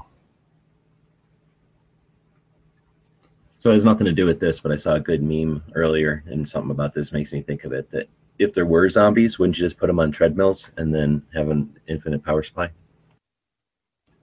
Solar powered house and all the way around the perimeter of the house would be, yes. That's a meme or a cartoon for sure. All right, well, that's our movie of the day. If you have a suggestion for one, feel free to send them in. We try to feature a different movie every day. Tomorrow is going to be awesome. Actually, this whole week is good. Or no, that's next week already. Next week's going to be pretty good. That was movie. Why don't we dig into... Oh, we have a gun history. Oh, I didn't write it down.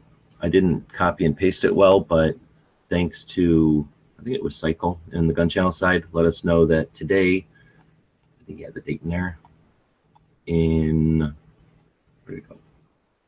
What, did I lose it? The thing about West Point? I must have lost it in my feed. If you post that in again. I have no clue what you're talking about. I think it was Cycle or somebody else on the Gun Channel side posted that today was the anniversary of what do they call it, like the first day, or what do they call when something gets started?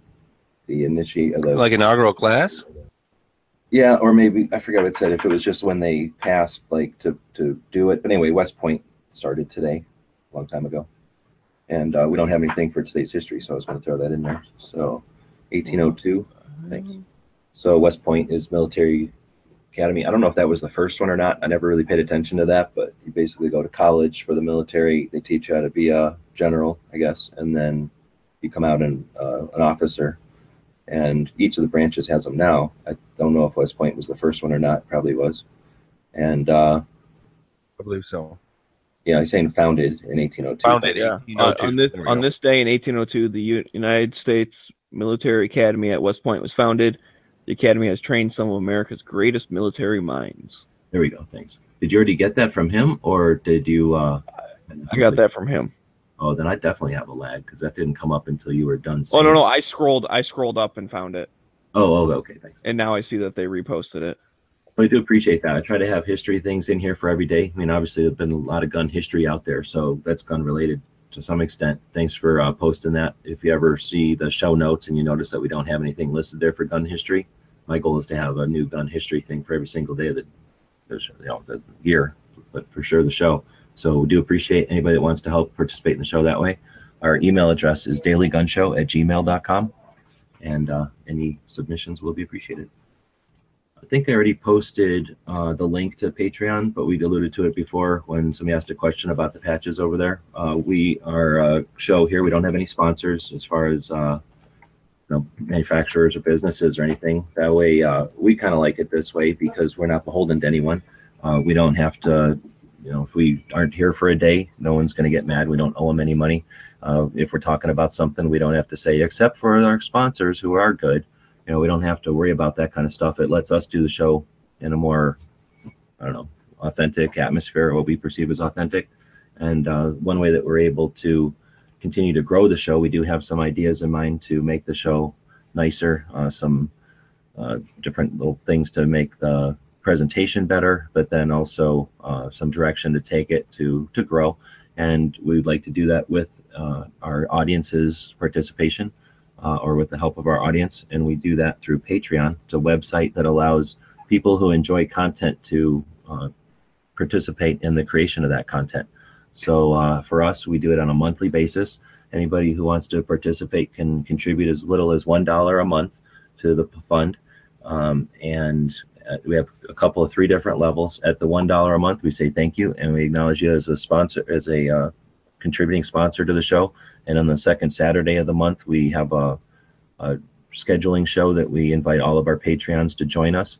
If you have any specific topics or anything, they get mainlined onto the schedule. So that's a thank you to the people that support us at anything over $1 a month. At the $3 a month level, you'll be in the running for a random patch that gets sent out. So we talked about our patch panel that we use for the winners of the daily pop quiz and our weekly tactical quiz. We have a separate patch panel that we send our Patreon supporters a link to, and it's got some one-of unique patches, things like that, logos for the show, that kind of thing. And for $3 a month, you're in the running for one of those random patch there. So if we have 10 people, let's say, that are contributing at the $3 level, we'll randomly pick somebody at the beginning or end of the month, I guess, and they get to choose a patch, and we send it out to them. Now, we're going to do that for about every 10 people. So in other words, if we get 20 people participating at that level, there'll be 2 patches going out. And 30 people, it'll be 3 patches. So you'll always have about a 1 in 10 chance of getting a random patch. But if you want to be ensured that you'll get a patch every single month from that patch panel that's unique to the show, then it's the $20 level, $20 a month level. And that's a campaign that I'm trying to do on all of our Patreons for all of my various projects, because one of my goals is to have a new patch coming out every month, and that's one of the ways that we'll hopefully reach that.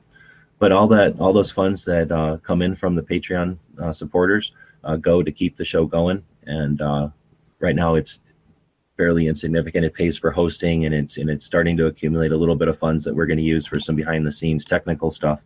But if we ever get it to be a significant source of income, we're going to use it to travel to get to some things like the Tulsa show or the NRA show or stuff like that, and we strategize things like that on our Saturday shows as well. So anybody that's interested in taking it to the next level and being a participant of the show. We just sent out links to that Patreon page. Feel free to participate there. And again, thanks for everyone who's been doing that. It really does give us that extra encouragement. It's nice to see more people listening to the show every day, but obviously that's just one stat or one number to use. When we see that the participation over on Patreon, which is literally people opening up their wallets and throwing $1 at us each month, that really does keep us enthusiastic about the show and gives us more time literally to devote to planning and scheduling stuff and doing that kind of thing. Check. Is this thing working? You're here. Yep. Okay. So people might be wondering where they can get that awesome muzzle and mic patch. Where would you send them, G-Webs? Yep. You can head over to our website, dailygunshow.com, and we have a link on the side there where you can order one. Or if you want to head over to our store, it's gearwebsites.com.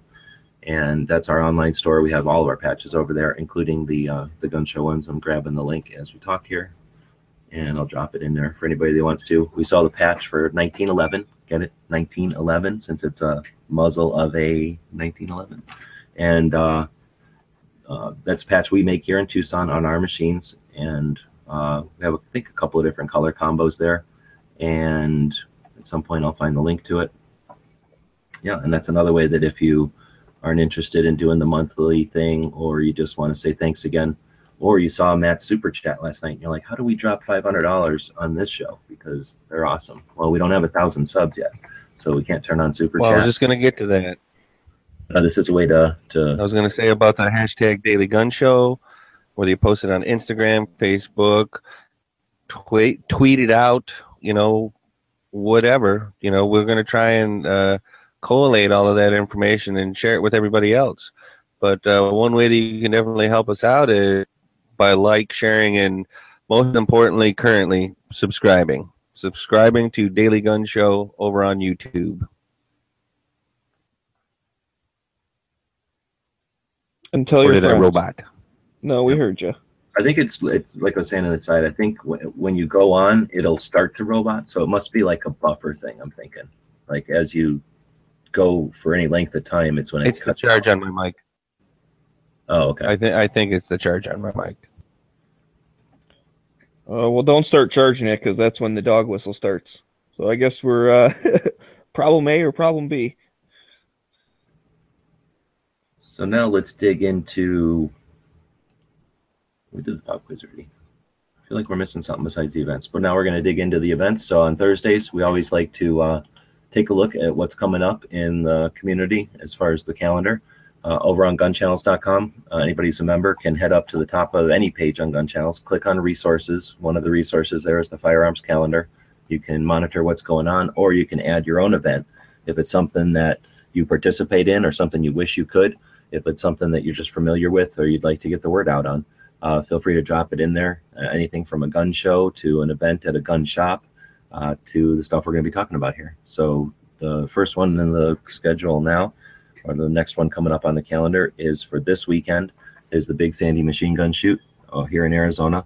It's about halfway between Vegas and Phoenix as the crow flies, just out in the middle of the desert. It sounds like Bob's going to be heading up there. He'll be heading out of Tucson early in the week and heading up to spend a couple of days at the shoot. Possibly Mika or Catch from Finland will be in Dallas, and he's thinking about flying over to Phoenix.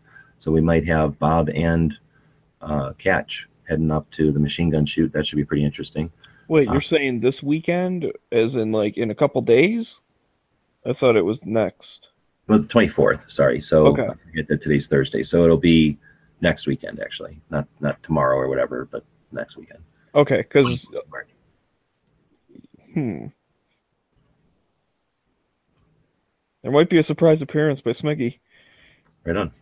So Bob will have his camper up there, so you'll be able to stay up there. It's a little more austere. Is that the right word? It's out in the middle of nowhere, and there's no facility, so you got to be cool. You got to be able to hang out to go to that one. It's definitely, I've been to a few things, and that's one of the funnest things as far as gun-related stuff I can imagine. And then I don't know if Clay's out there saying anything, but he's driven that down to there before. Catch is saying next weekend out on the YouTube side, so maybe he's still thinking about it. and or Clay has been there before. I remember seeing some video of it. I know internet was kind of spotty, but I think was it you and Bob were there last year and tried to do like a live show or something. We did go live from there last year. Yeah. I don't know how well the bandwidth was, but like in other words, if the machine gun sounds and explosions and stuff were all that smooth, but on the other hand, it'd probably be difficult for a phone to record a bunch of dozens of full auto belt-fed machine guns and explosions going off. The best phone wouldn't be able to do that under ideal circumstances, I don't think. There's someone asking, can you rent machine guns there? And it's my understanding, not really. Right. It's mostly just group private individuals who go out there. They've been going out there for decades, and they just enjoy the event. And if you know them, then you can shoot their guns, I guess. But there's nothing stopping you, except for that it ain't your property, so it's not like it's set up. But there are no rentals. It's not like there's multiple booths with rentals. That being said, there is always a rental booth there. So there is always one booth where the spectators can rent. And I forget how much it is. It's not that expensive. They're not giving it away, but it's probably cheaper than going to Vegas, except for the fact that you got to be out in the middle of the desert for a few days. But you do get to experience, shooting like an M16 or a AK or a Thompson or a Sten or whatever it might be. Clay did that when he went up last year, and I think he enjoyed it quite a bit. I'm not sure if Bob rented one or not when he was there. Do you guys remember? He may have. Can't remember now. I don't remember. But it's mostly just private individuals doing their thing. It's like a club or a hobby group, and they allow spectators. So for many years, one of the reasons I like to go up there so much is I knew multiple people that would shoot up there. Unfortunately, most of those people I know have moved on, and one of the guys who I knew who had the most stuff was from Tucson. He got out of the firearms game, sold his Mod Deuces and his Maxims and dozens of full auto AKs and everything you can think of, and bought Lamborghinis. So he's not into guns anymore, so that's not an option for me. Wow. So it was pretty neat for a while there, being able to pretty much shoot whatever I felt like it, because he was not poor. Anyway, yeah, they do have porta toilets, and they do have firewood and stuff. There's like a 4-H group or something of the like that'll have food trucks set up, so they offer the 3 meals every day. So you could probably go out there without too much supplies, but it'd also be smarter to go out there with supplies. Think of it as a camping weekend type of thing. For sure. Unlike another one we'll be talking about here in a minute, as we go down get back to the schedule here and the calendar. That's the next thing that's coming up. That same weekend? No, in the middle of the week. Maybe I have this wrong. Anyway, in St. Louis, there's an international cartridge show, which from what I'm told is the largest of shows specifically for people who collect ammunition. Very, very frustrating, because I didn't find out about this one until I was already planning the Gun Show Loophole tour last year, and I really planned on being at this one this year, but it's not going to happen. Still looking forward to it. If someone's in the St. Louis area, though, and you can get to it, really appreciate seeing some pictures of it. I think it's about the size of a gun show, from what I understand, except it'll all be ammunition, collector's ammunition and stuff. That'll be everything from the tiniest of bullets to ordnance. So should be pretty interesting. We got the world's largest gun show happening in Oklahoma. So that's on April 1st. We've talked about that one before, but it's literally the largest gun show in the world, or in the country, which is probably the largest gun show in the world. It's in Tulsa, Oklahoma, for just a weekend. Even though it's such a large gun show, it's just like Saturday and Sunday, like every other gun show. And sounds like Bob will be going from Big Sandy over to Tulsa, so he'll be at that one. P226 Nut, a friend of the show, is also in Tulsa, so he'll be there, of course. I'm not sure if anybody else is planning on traveling to the Tulsa show, because really the end of the month is the NRA show, and I think a lot more people are planning on going to the NRA show. But between Tulsa and the NRA show will be the Knob Creek machine gun shoot, and that's the other of the 2 large, no, I shouldn't say that. It's the second of the 3 large machine gun shoots in the country, and I haven't been to it, but from what I've seen, it's the easiest, the most convenient to attend. and I believe they have more rentals there than the others. So that one has, again, been going on for many decades, and I think that's the one most people know about. What's I the think one that that we one's don't more ever set talk up. about that's in Oklahoma? Well, no, we talk about it whenever we can. The Fast, the Full Auto, and something. No, it's Full Auto Shoot something, I thought. Full Auto Shoot and Trade Show. Yeah, so it's basically in Oklahoma, Yep. in north of Tulsa, and it's done by Mark Friend, our friend from Firing Line, who is the first person in the United States, the first company in the United States to put actual time and development into making a milled AK receiver. And for many years, they were about your only game in town. Now, of course, a lot of people are doing other things like welding up partials and, basically copying the existing milled receivers that are out there. But for a long time, he was the only game in town. He's always been one of the top AK builders out there, and he has his own gun now. But he, in addition to all those things, he also runs that Fast Shoot in Tulsa. I haven't been able to attend that one yet, but there have been plenty of YouTube people that have been attending it over the years now, so you can get an idea of that one. It seems a lot more like in the middle. It seems a lot more like the Big Sandy shoot, and because it's less formal. The range is a little less formal than the Knob Creek, but unlike Big Sandy, it's just outside of Tulsa, and it's more well, at least as far as commute, it's technically easier to get to. Problem with the Fast Shoot, if there is an issue, is that it's in the middle of summer, so it's hotter than all the others. These are still close enough. The others are twice a year, so March and October, and they do them at times when temperature-wise it's a little more comfortable. I'm not sure why the Fast Shoot does it in the middle of the summer, possibly because there's other two shoots already taken the other times, or I don't know what the reasons are for doing it there.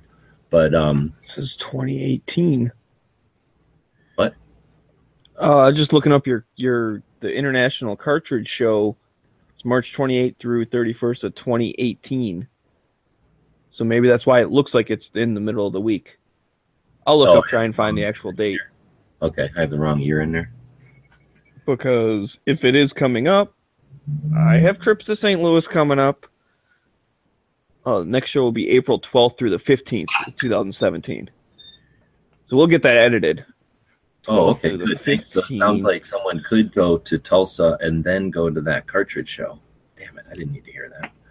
Anyway, so sorry? Question mark?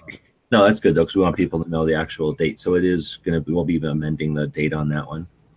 So then we have the NRA meeting. We alluded to that one. It's in Atlanta, Georgia, on April 27th, and that is. If you've ever seen any of the coverage of trade shows, like the SHOT Show or the military shows, and the other shows that happen around the country, the booths that they set up, like H&K will create a booth and it'll travel throughout the year to the various trade shows. Colt, Smith & Wesson, everybody makes their booths. When you go to SHOT Show, it's all of those name brand manufacturers that we're familiar with, but they're sprinkled in amongst like the people that make Velcro and the people like the 10,000 people that make Velcro and the 50 people that make zippers and the 100 people that make little eyelets for your boots and then the people that make nylon and then the people that, I don't know, supply freaking zippers to the boat industry. I don't know. There's like a ton of other stuff at SHOT Show that's just literally everything in the industry. And the NRA show is just the extract of that. It's just the stuff as an end user you care about. So Colt and HK and Carr and Kimber and everybody will have their displays there. It's the same people that man these displays all year long. It's just that instead of trying to do business amongst themselves or try to, show a gun shop a reason to take their entire line as opposed to just 2 or 3 samples, they're just there the manufacturers are just there to talk to the end users. So it's definitely the most time you'll get with an actual manufacturer. Again, we do this show in hopes that we're encouraging and inspiring people to do their own firearms related content. If there's one thing that you can put your resources, your time and your money and your effort into attending, I would say it's the NRA show. As a member of the NRA, it's free. If you want to go in as media, it's probably a little too late now, but you can get a media pass, which doesn't really give you anything more than a little bit of access to the room that they have set aside. So if you wanted to do an interview or something potentially, there's really no need to go as media to the NRA show though. Anybody can take pictures. I don't think anybody ever cares about pictures at the NRA show. So if you are creating a YouTube channel or your own podcast, or you just like taking Instagram pictures and you're looking for content, if you just want to see what it's like to mingle with some of the people in the industry, or shake hands with some of the people that you've seen other people do interviews and stuff with, do some of those interviews of your own, NRA show is definitely your best opportunity. This year it's in Atlanta, which I can only assume, I've been to Atlanta before and it's a pretty big place. I can only assume it's not going to have the troubles I've had in the last couple of years, kind of being bottlenecked by the size of the city that they hold it in. So I know there's been issues with parking and finding hotels and stuff. I suspect that's not going to be as big an issue in a town the size of Atlanta. So aside from the horrible heat, I can't imagine what it's going to be like in Atlanta in the middle of April or the end of April. I imagine it's going to be gross. But aside from that, I think that's an excellent opportunity. So if you can, this might be a year to go check it out. It won't be as bad as August, dude, let me tell you. Okay. Yeah, I don't really know, but I'm just guessing they have bugs and humidity. I don't like either one of them things. Yeah, but I don't think the bugs are like awake yet from the winter, maybe. Oh, okay. Finger. So anyway, that should be an interesting event. We know we have a lot of Gun Channels people. I believe Smeggy's going. Yep, I'm planning on going. Pink and Marco and DB and a bunch of other people. And yeah, hopefully that'll be fun for everybody.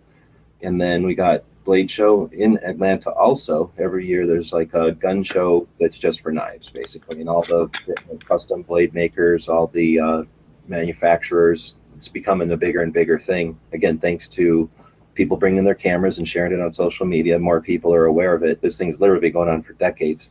I remember I started having it in my calendar back in 2009 when I started my overall like strategies of how I could hit all the kinds of cool gun related stuff throughout the country. It was on my schedule for years, and it really took until the last couple of years before I started seeing really good coverage of it on the internet. But anyway, it's a great resource if you're interested in knives to, again, meet the manufacturers, meet the designers, talk to people. And since it attracts, all the people who are into knives, it's probably an opportunity that you really can't get anywhere else to meet the people who cover knives, all the different YouTubers and Instagrammers and stuff that are all about the knives. This is a place to network with them. So again, I think it's worth it. It's probably not that expensive to show up. DB went last year. You didn't even mention the admission price, so I'm guessing it was like going to a gun show or something. It wasn't like $200 to get in the door or anything. Otherwise, the only thing we have on our calendars beyond that is the Outdoor Retailer Show in July, and then TriggerCon on the 26th. Do you know who put in TriggerCon? I did. Okay, tell us about that one. Oh, okay. I just heard about it. I never knew about it. I saw it on Instagram because registering for media opened today or something. But it almost seems like a SHOT Show kind of thing. And because they talk about the newest and greatest like tactical stuff. Like I think it's probably smaller than SHOT Show because obviously, it just is. But it seems like they have a range day, and then the first day is like media industry only. But then the last 2 days are just any enthusiasts. So you can go just as like a regular person. And just from looking at their website, I saw, ARs on the wall and just some guns and stuff. So I don't know a lot about it, to be honest, but maybe that's something worth checking out. So that's about all I know about that one. It's up in Yankees. It seems like an industry trade show that's open to the public 2 out of the 4 days. And if you register as media, you can go all 4 days, I guess.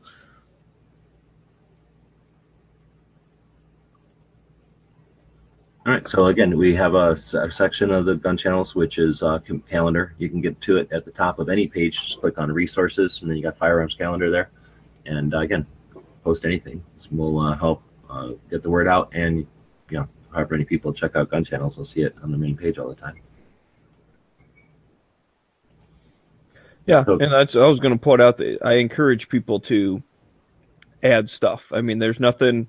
It's not hard. I actually added that TriggerCon while in the show. Actually, when we were talking about Mummy, and it's just add a little bit of information and, whatever. If you see something, post it, and people will know about it. I'd like to encourage all the local gun shows, and maybe somewhere down the line there'll be 20,000 gun shows every weekend, and it's like, okay, maybe that's a little too much. But for now, go ahead and do it. I did that with the local one, and I ended up meeting Squib. He's like, oh, I'm going to that thing. I'm glad you posted it. So, Well, bam. I can guarantee you that if we ever get 20,000 gun shows listed in there, we'll just create a better index so people can use it more usefully or use it more successfully or whatever. So we'll devote attention to where it's needed. So that'd be great if we had the kind of participation to have every gun show in the country in there. Right, exactly. And so I was just thinking, if it ended up being a hassle. But for now, it's not a hassle. You're not hurting, so go ahead and add stuff. As long as it's the right year. That's just, I asked you double check that you're posting the right dates for the right year. I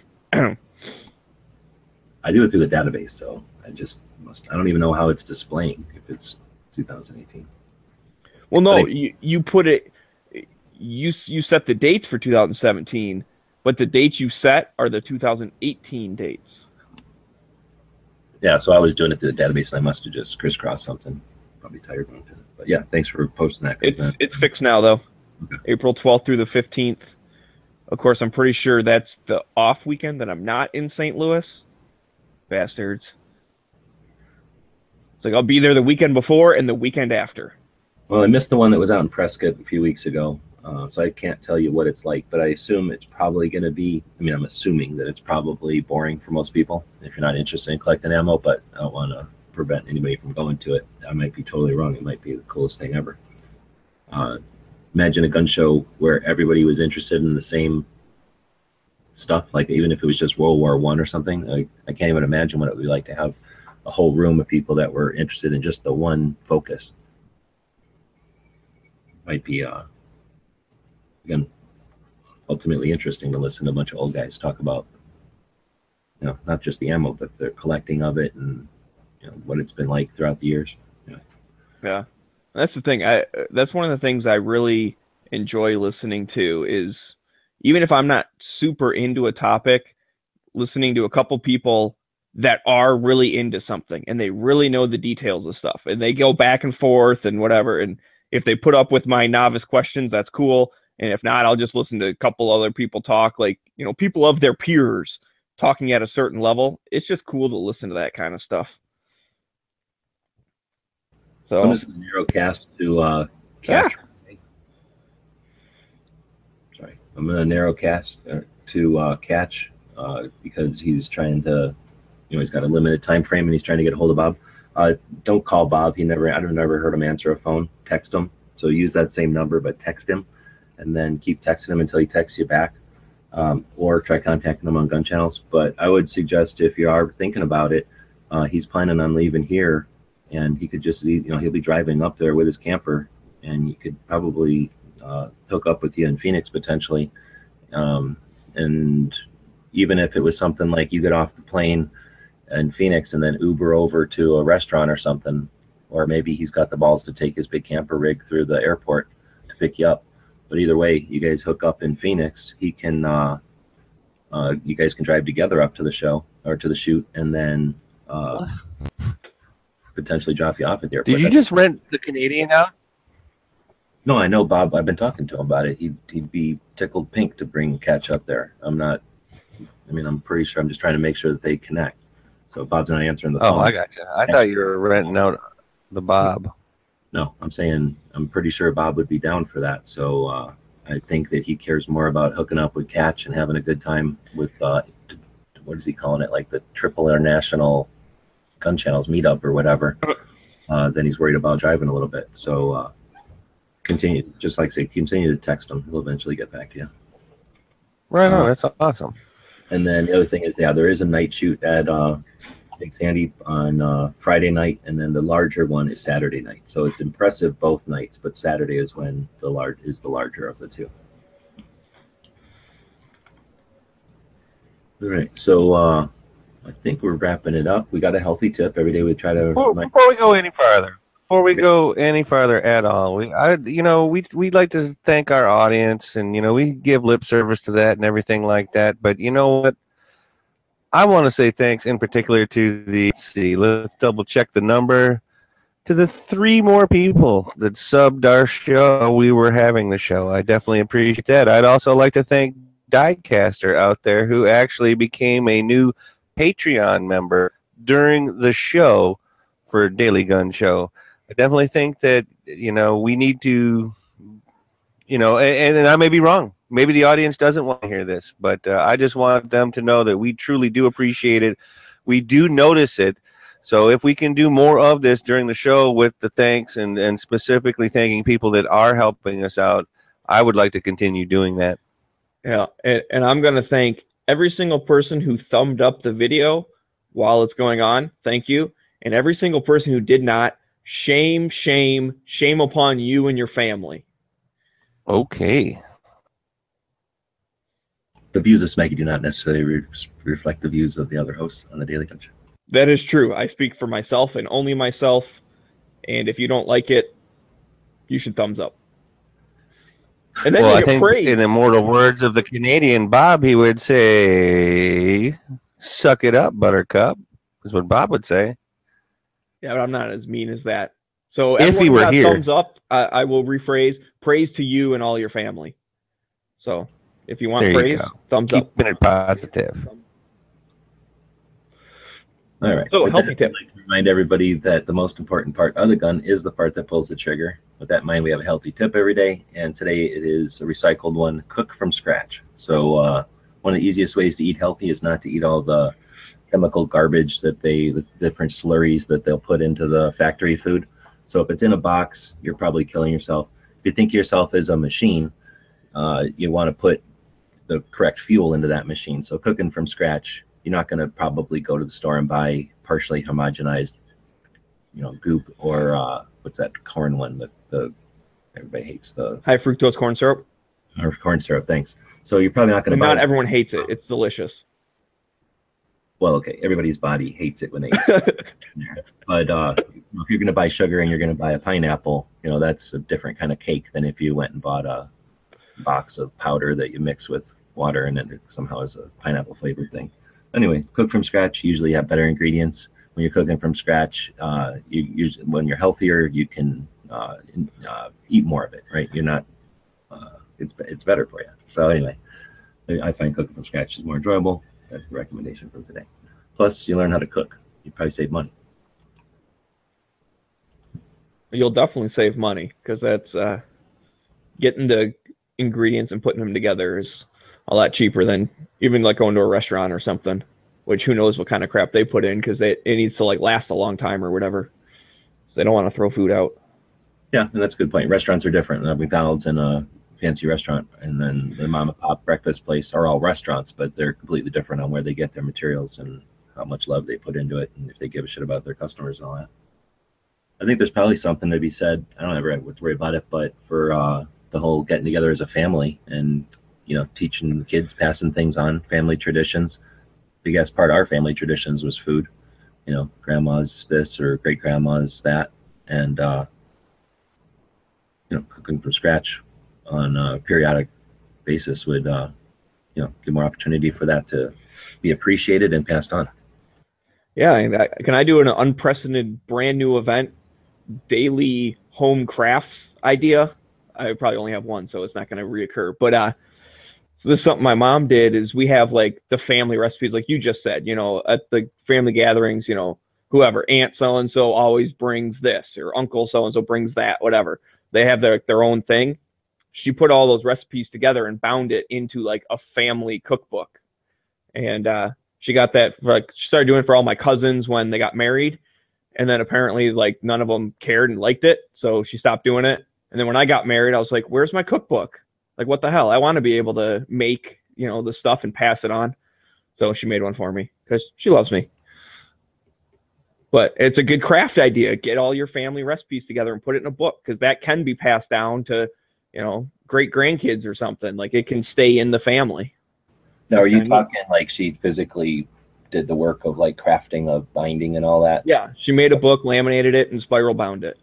I was gonna say, even if you're not interested or able or don't have the skills to do that part of it, there's so many services now that can do that. Like you just accumulate, gather the data, and then they can do that part, and then have 10 made or have 20 made or 5 made or whatever. So yeah, I think that's a good idea. Like print shop kind of places, yeah.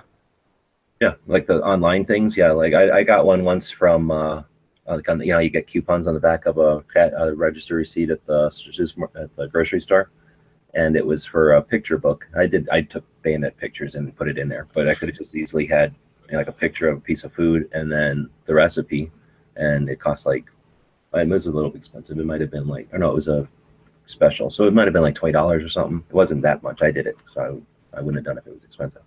But yeah, I mean, you mentioned that, having a color picture, or the actual Christmas dinner or Thanksgiving so-and-so or somebody's birthday, and then that's totally personalized, right? Now you've got an actual picture, so you're passing on the recipe, and this is the Christmas that made it famous. The Christmas where Smeggy got all drunk, or the Thanksgiving where Smeggy got all drunk, or the birthday party where Smeggy got all drunk. I don't like this characterization. I don't know what you're talking about. No, I'm just kidding. So I was going to start a new segment of the show, since we're unprecedentedly starting new segments, and Dano's not here to yell at us about it, if everybody's down. I thought we would start doing Gun Channel Story Time segment. I don't think I've even talked to you guys about this necessarily, but and I don't know if this is the best day to do it or not, but I want to start doing it so that we don't keep forgetting about it, or I don't keep forgetting about it. But we say things like windbreaker, we say things like store number, we say other things that people may or may not have any idea how we're talking about. Scorpion in a backpack. See, I don't know what that is. Scorpion. Oh man, you're missing out. So you carried whatever. Okay, go ahead. Anyway, I figured I'd start a segment where we can address those. And I don't know. Do you want to start with that Scorpion in a backpack story? Because I don't even know what that one is. Sure. Oh, I know what that one is, but I would almost rather start with the Mosin saga or something like that. Fine, we'll start with Z's. But anyway, we start with the Scorpion in the backpack event. I particularly missed that person, and I wish they were still on gun channels. What is this? Oh, are you talking about a gun, the Scorpion? I think you meant a bug of the Scorpion. Yes, he's talking about... He concealed carried a Scorpion in a backpack, and then he had a Taurus judge and something else. I don't even remember necessarily the whole story. I don't remember the guy's name. He was in the chat. It was one of the late night ones. Well, let's save that for the future then, because that was a shitty reminiscent that you didn't even remember of Pete. So let's save that one for everyone. Thank you. And then I'm going to say, let's go back to one of the OG ones. So let me put it out there like this. If you're listening still and we've got your attention and you're familiar with what's going on over here at Gun Channels, what was the first of these? Is it, what's your store number? Is it Let's Hug It Out? I think store number was before Hug It Out. Oh, don't give it away. What? Because you have a third one, don't you? Well, never mind, I guess. Do what you're going to do. Sorry. You have shit tons. I want to get to Windbreaker. I just don't want to do Windbreaker first, because Windbreaker's only like a year old. But we could. Yeah, we don't start with Windbreaker. So anyway, I'm trying to Windbreaker and socks. Socks. They were talking about socks. Oh, that was the same chat. The type of windbreaker, or do we bring windbreaker, and what kind of socks? Same chat, same story, same reference. Well, I guess then we'll just allude to all of these, and all of y'all will have to come up with the content, because you know how lazy we are and how we don't like to pick things. You get to pick them for us. So we're going to have this new segment of the show, Gun Channel Story Time. We should probably do it on Fridays anyway, even though Friday's always stacked up. There you go. But we'll figure out a day to do it, and you guys can start giving us some feedback on which stories you'd like to hear, because Dano should probably be around for store number, right? And yeah, I guess anyone else can do Windbreaker, but some of the others, though, we might try to get the people on who are involved, even if it's not a source. Well, and some people that were involved are no longer on Gun Channel, so I don't want to say necessarily tread lightly, but we will try and... Oh, never mind. I was going to say we'll try and be as respectful as we can. I can't guarantee that. Yeah, I was going to say no holds barred, but we'll see. It's not like Well, because I was thinking about somebody that was known as the Creeper. I mean, there's a bunch. There's a yeah. ton. Well, I'm There's a not gonna ton. G. getting into the derogatory negative ones. There's been some shit on gun channels that I'm not proud of, so you're not going to get me to participate in reminiscing about the bullshit. Fair enough. But if you Fair guys enough. as a group want to hear about that stuff, I won't prevent it. It is history and it is all out there. But yeah, I'd rather talk about crazy stuff like store number, which really is no harm, no foul in the big picture. And I know I'm forgetting something. Thing we think it makes Store number was no harm, no foul, other than to the one person. But they took it with a grain of salt, which is kind of good. I guess well, anyway. So then, well, like I said, the windbreaker is the one that made me think about it, because we're always talking about windbreaker, and I got to assume there's people out there that are going, what the hell are they so fixated about windbreakers for? And just to explain ourselves a little bit, and to give people some of the narrative of what it was like to experience gun channels over the last 4 years.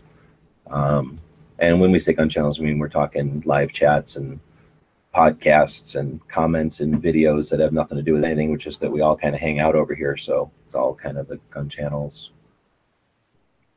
story. I feel like we need a DB for this segment, because he seems to be an historian on some of these things. Are you saying DB is the gun channel scribe? He certainly remembers a lot of the stories, and he enjoys himself remembering them. I kind of, if I had to think of somebody who's been in the background of almost everything, it'd be Moon. And He's definitely been involved in more than a couple of the things, for sure. but as a witness, I think For sure. Yes, witness, not part of, as in factor. Yeah. All right. So again, we have an email address. It's called dailygunshow@gmail.com. We also have the comments on all the stuff that we put out there. You can leave us comments and we'll see it. You send us emails. Not only do we see it, but we can archive it and sort it and refer to it and whatnot. And we have some way to reply back to you directly and potentially discreetly if it's something of that nature.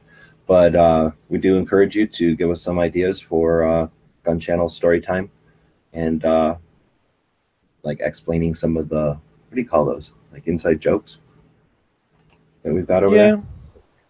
We can always start with like what there was this one time at band camp, or we can start out with there I was in the Congo.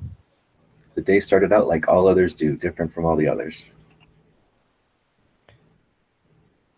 So I had a friend, he started... Never thought it would happen to me. Every story he started with this was always a great story, but it was, there I was, minding my own business, not bothering anybody. And then you knew it was going to be a good story. Yep. I'm not the type of guy to write into Larry Flint, but this one time I just thought I had to. I think you're mixing up publishers there.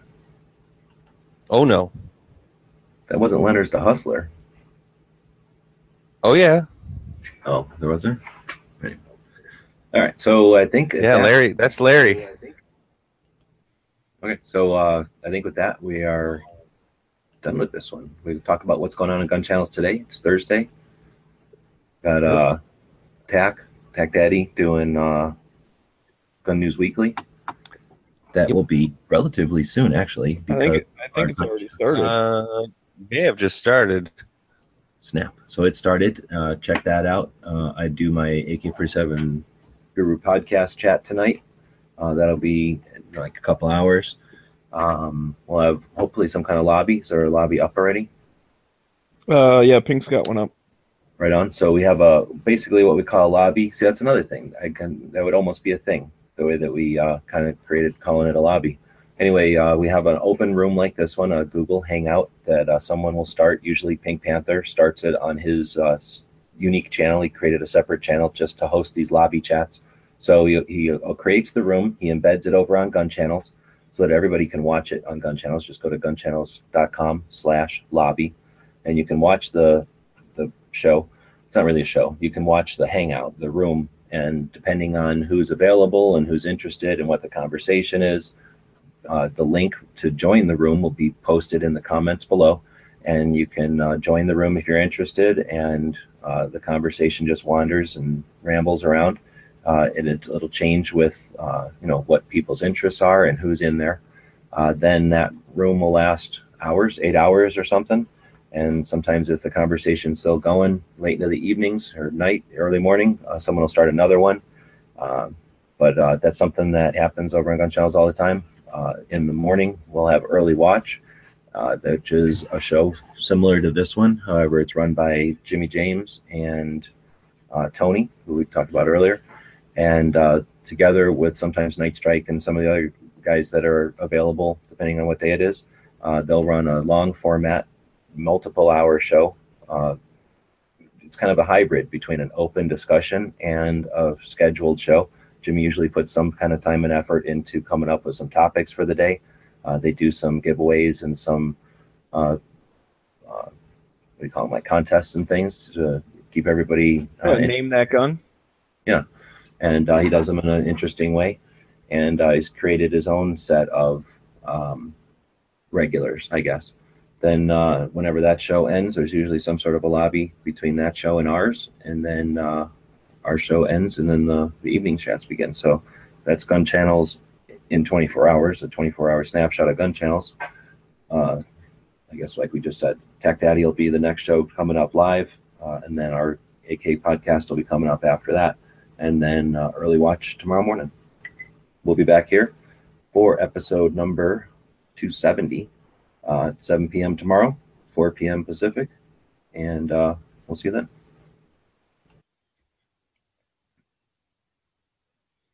We'll see when you guys has to figure out who's going to be Bob. I'm going to say, do we have a quote? Oh, sorry, I was on different tabs. Yeah, there's one in there. Okay. I can read it once I find it. Okay, this quote is from Theodore Roosevelt. The only man who never makes a mistake is the man who never does anything. Except by not doing anything, he made a mistake. Yeah, I don't know if I agree with that one. Although I see what he's going for there. I do. If you don't try, then Anyway, whatever. So neither one of us have to claim it. Somebody else stuck it in there. We don't know who did it. All right, see you guys tomorrow. The guys and gals of GunWebsites.com encourage you to take a CCW class every year, practice at least once a month, and carry every day. Thanks for watching GunWebsites.com.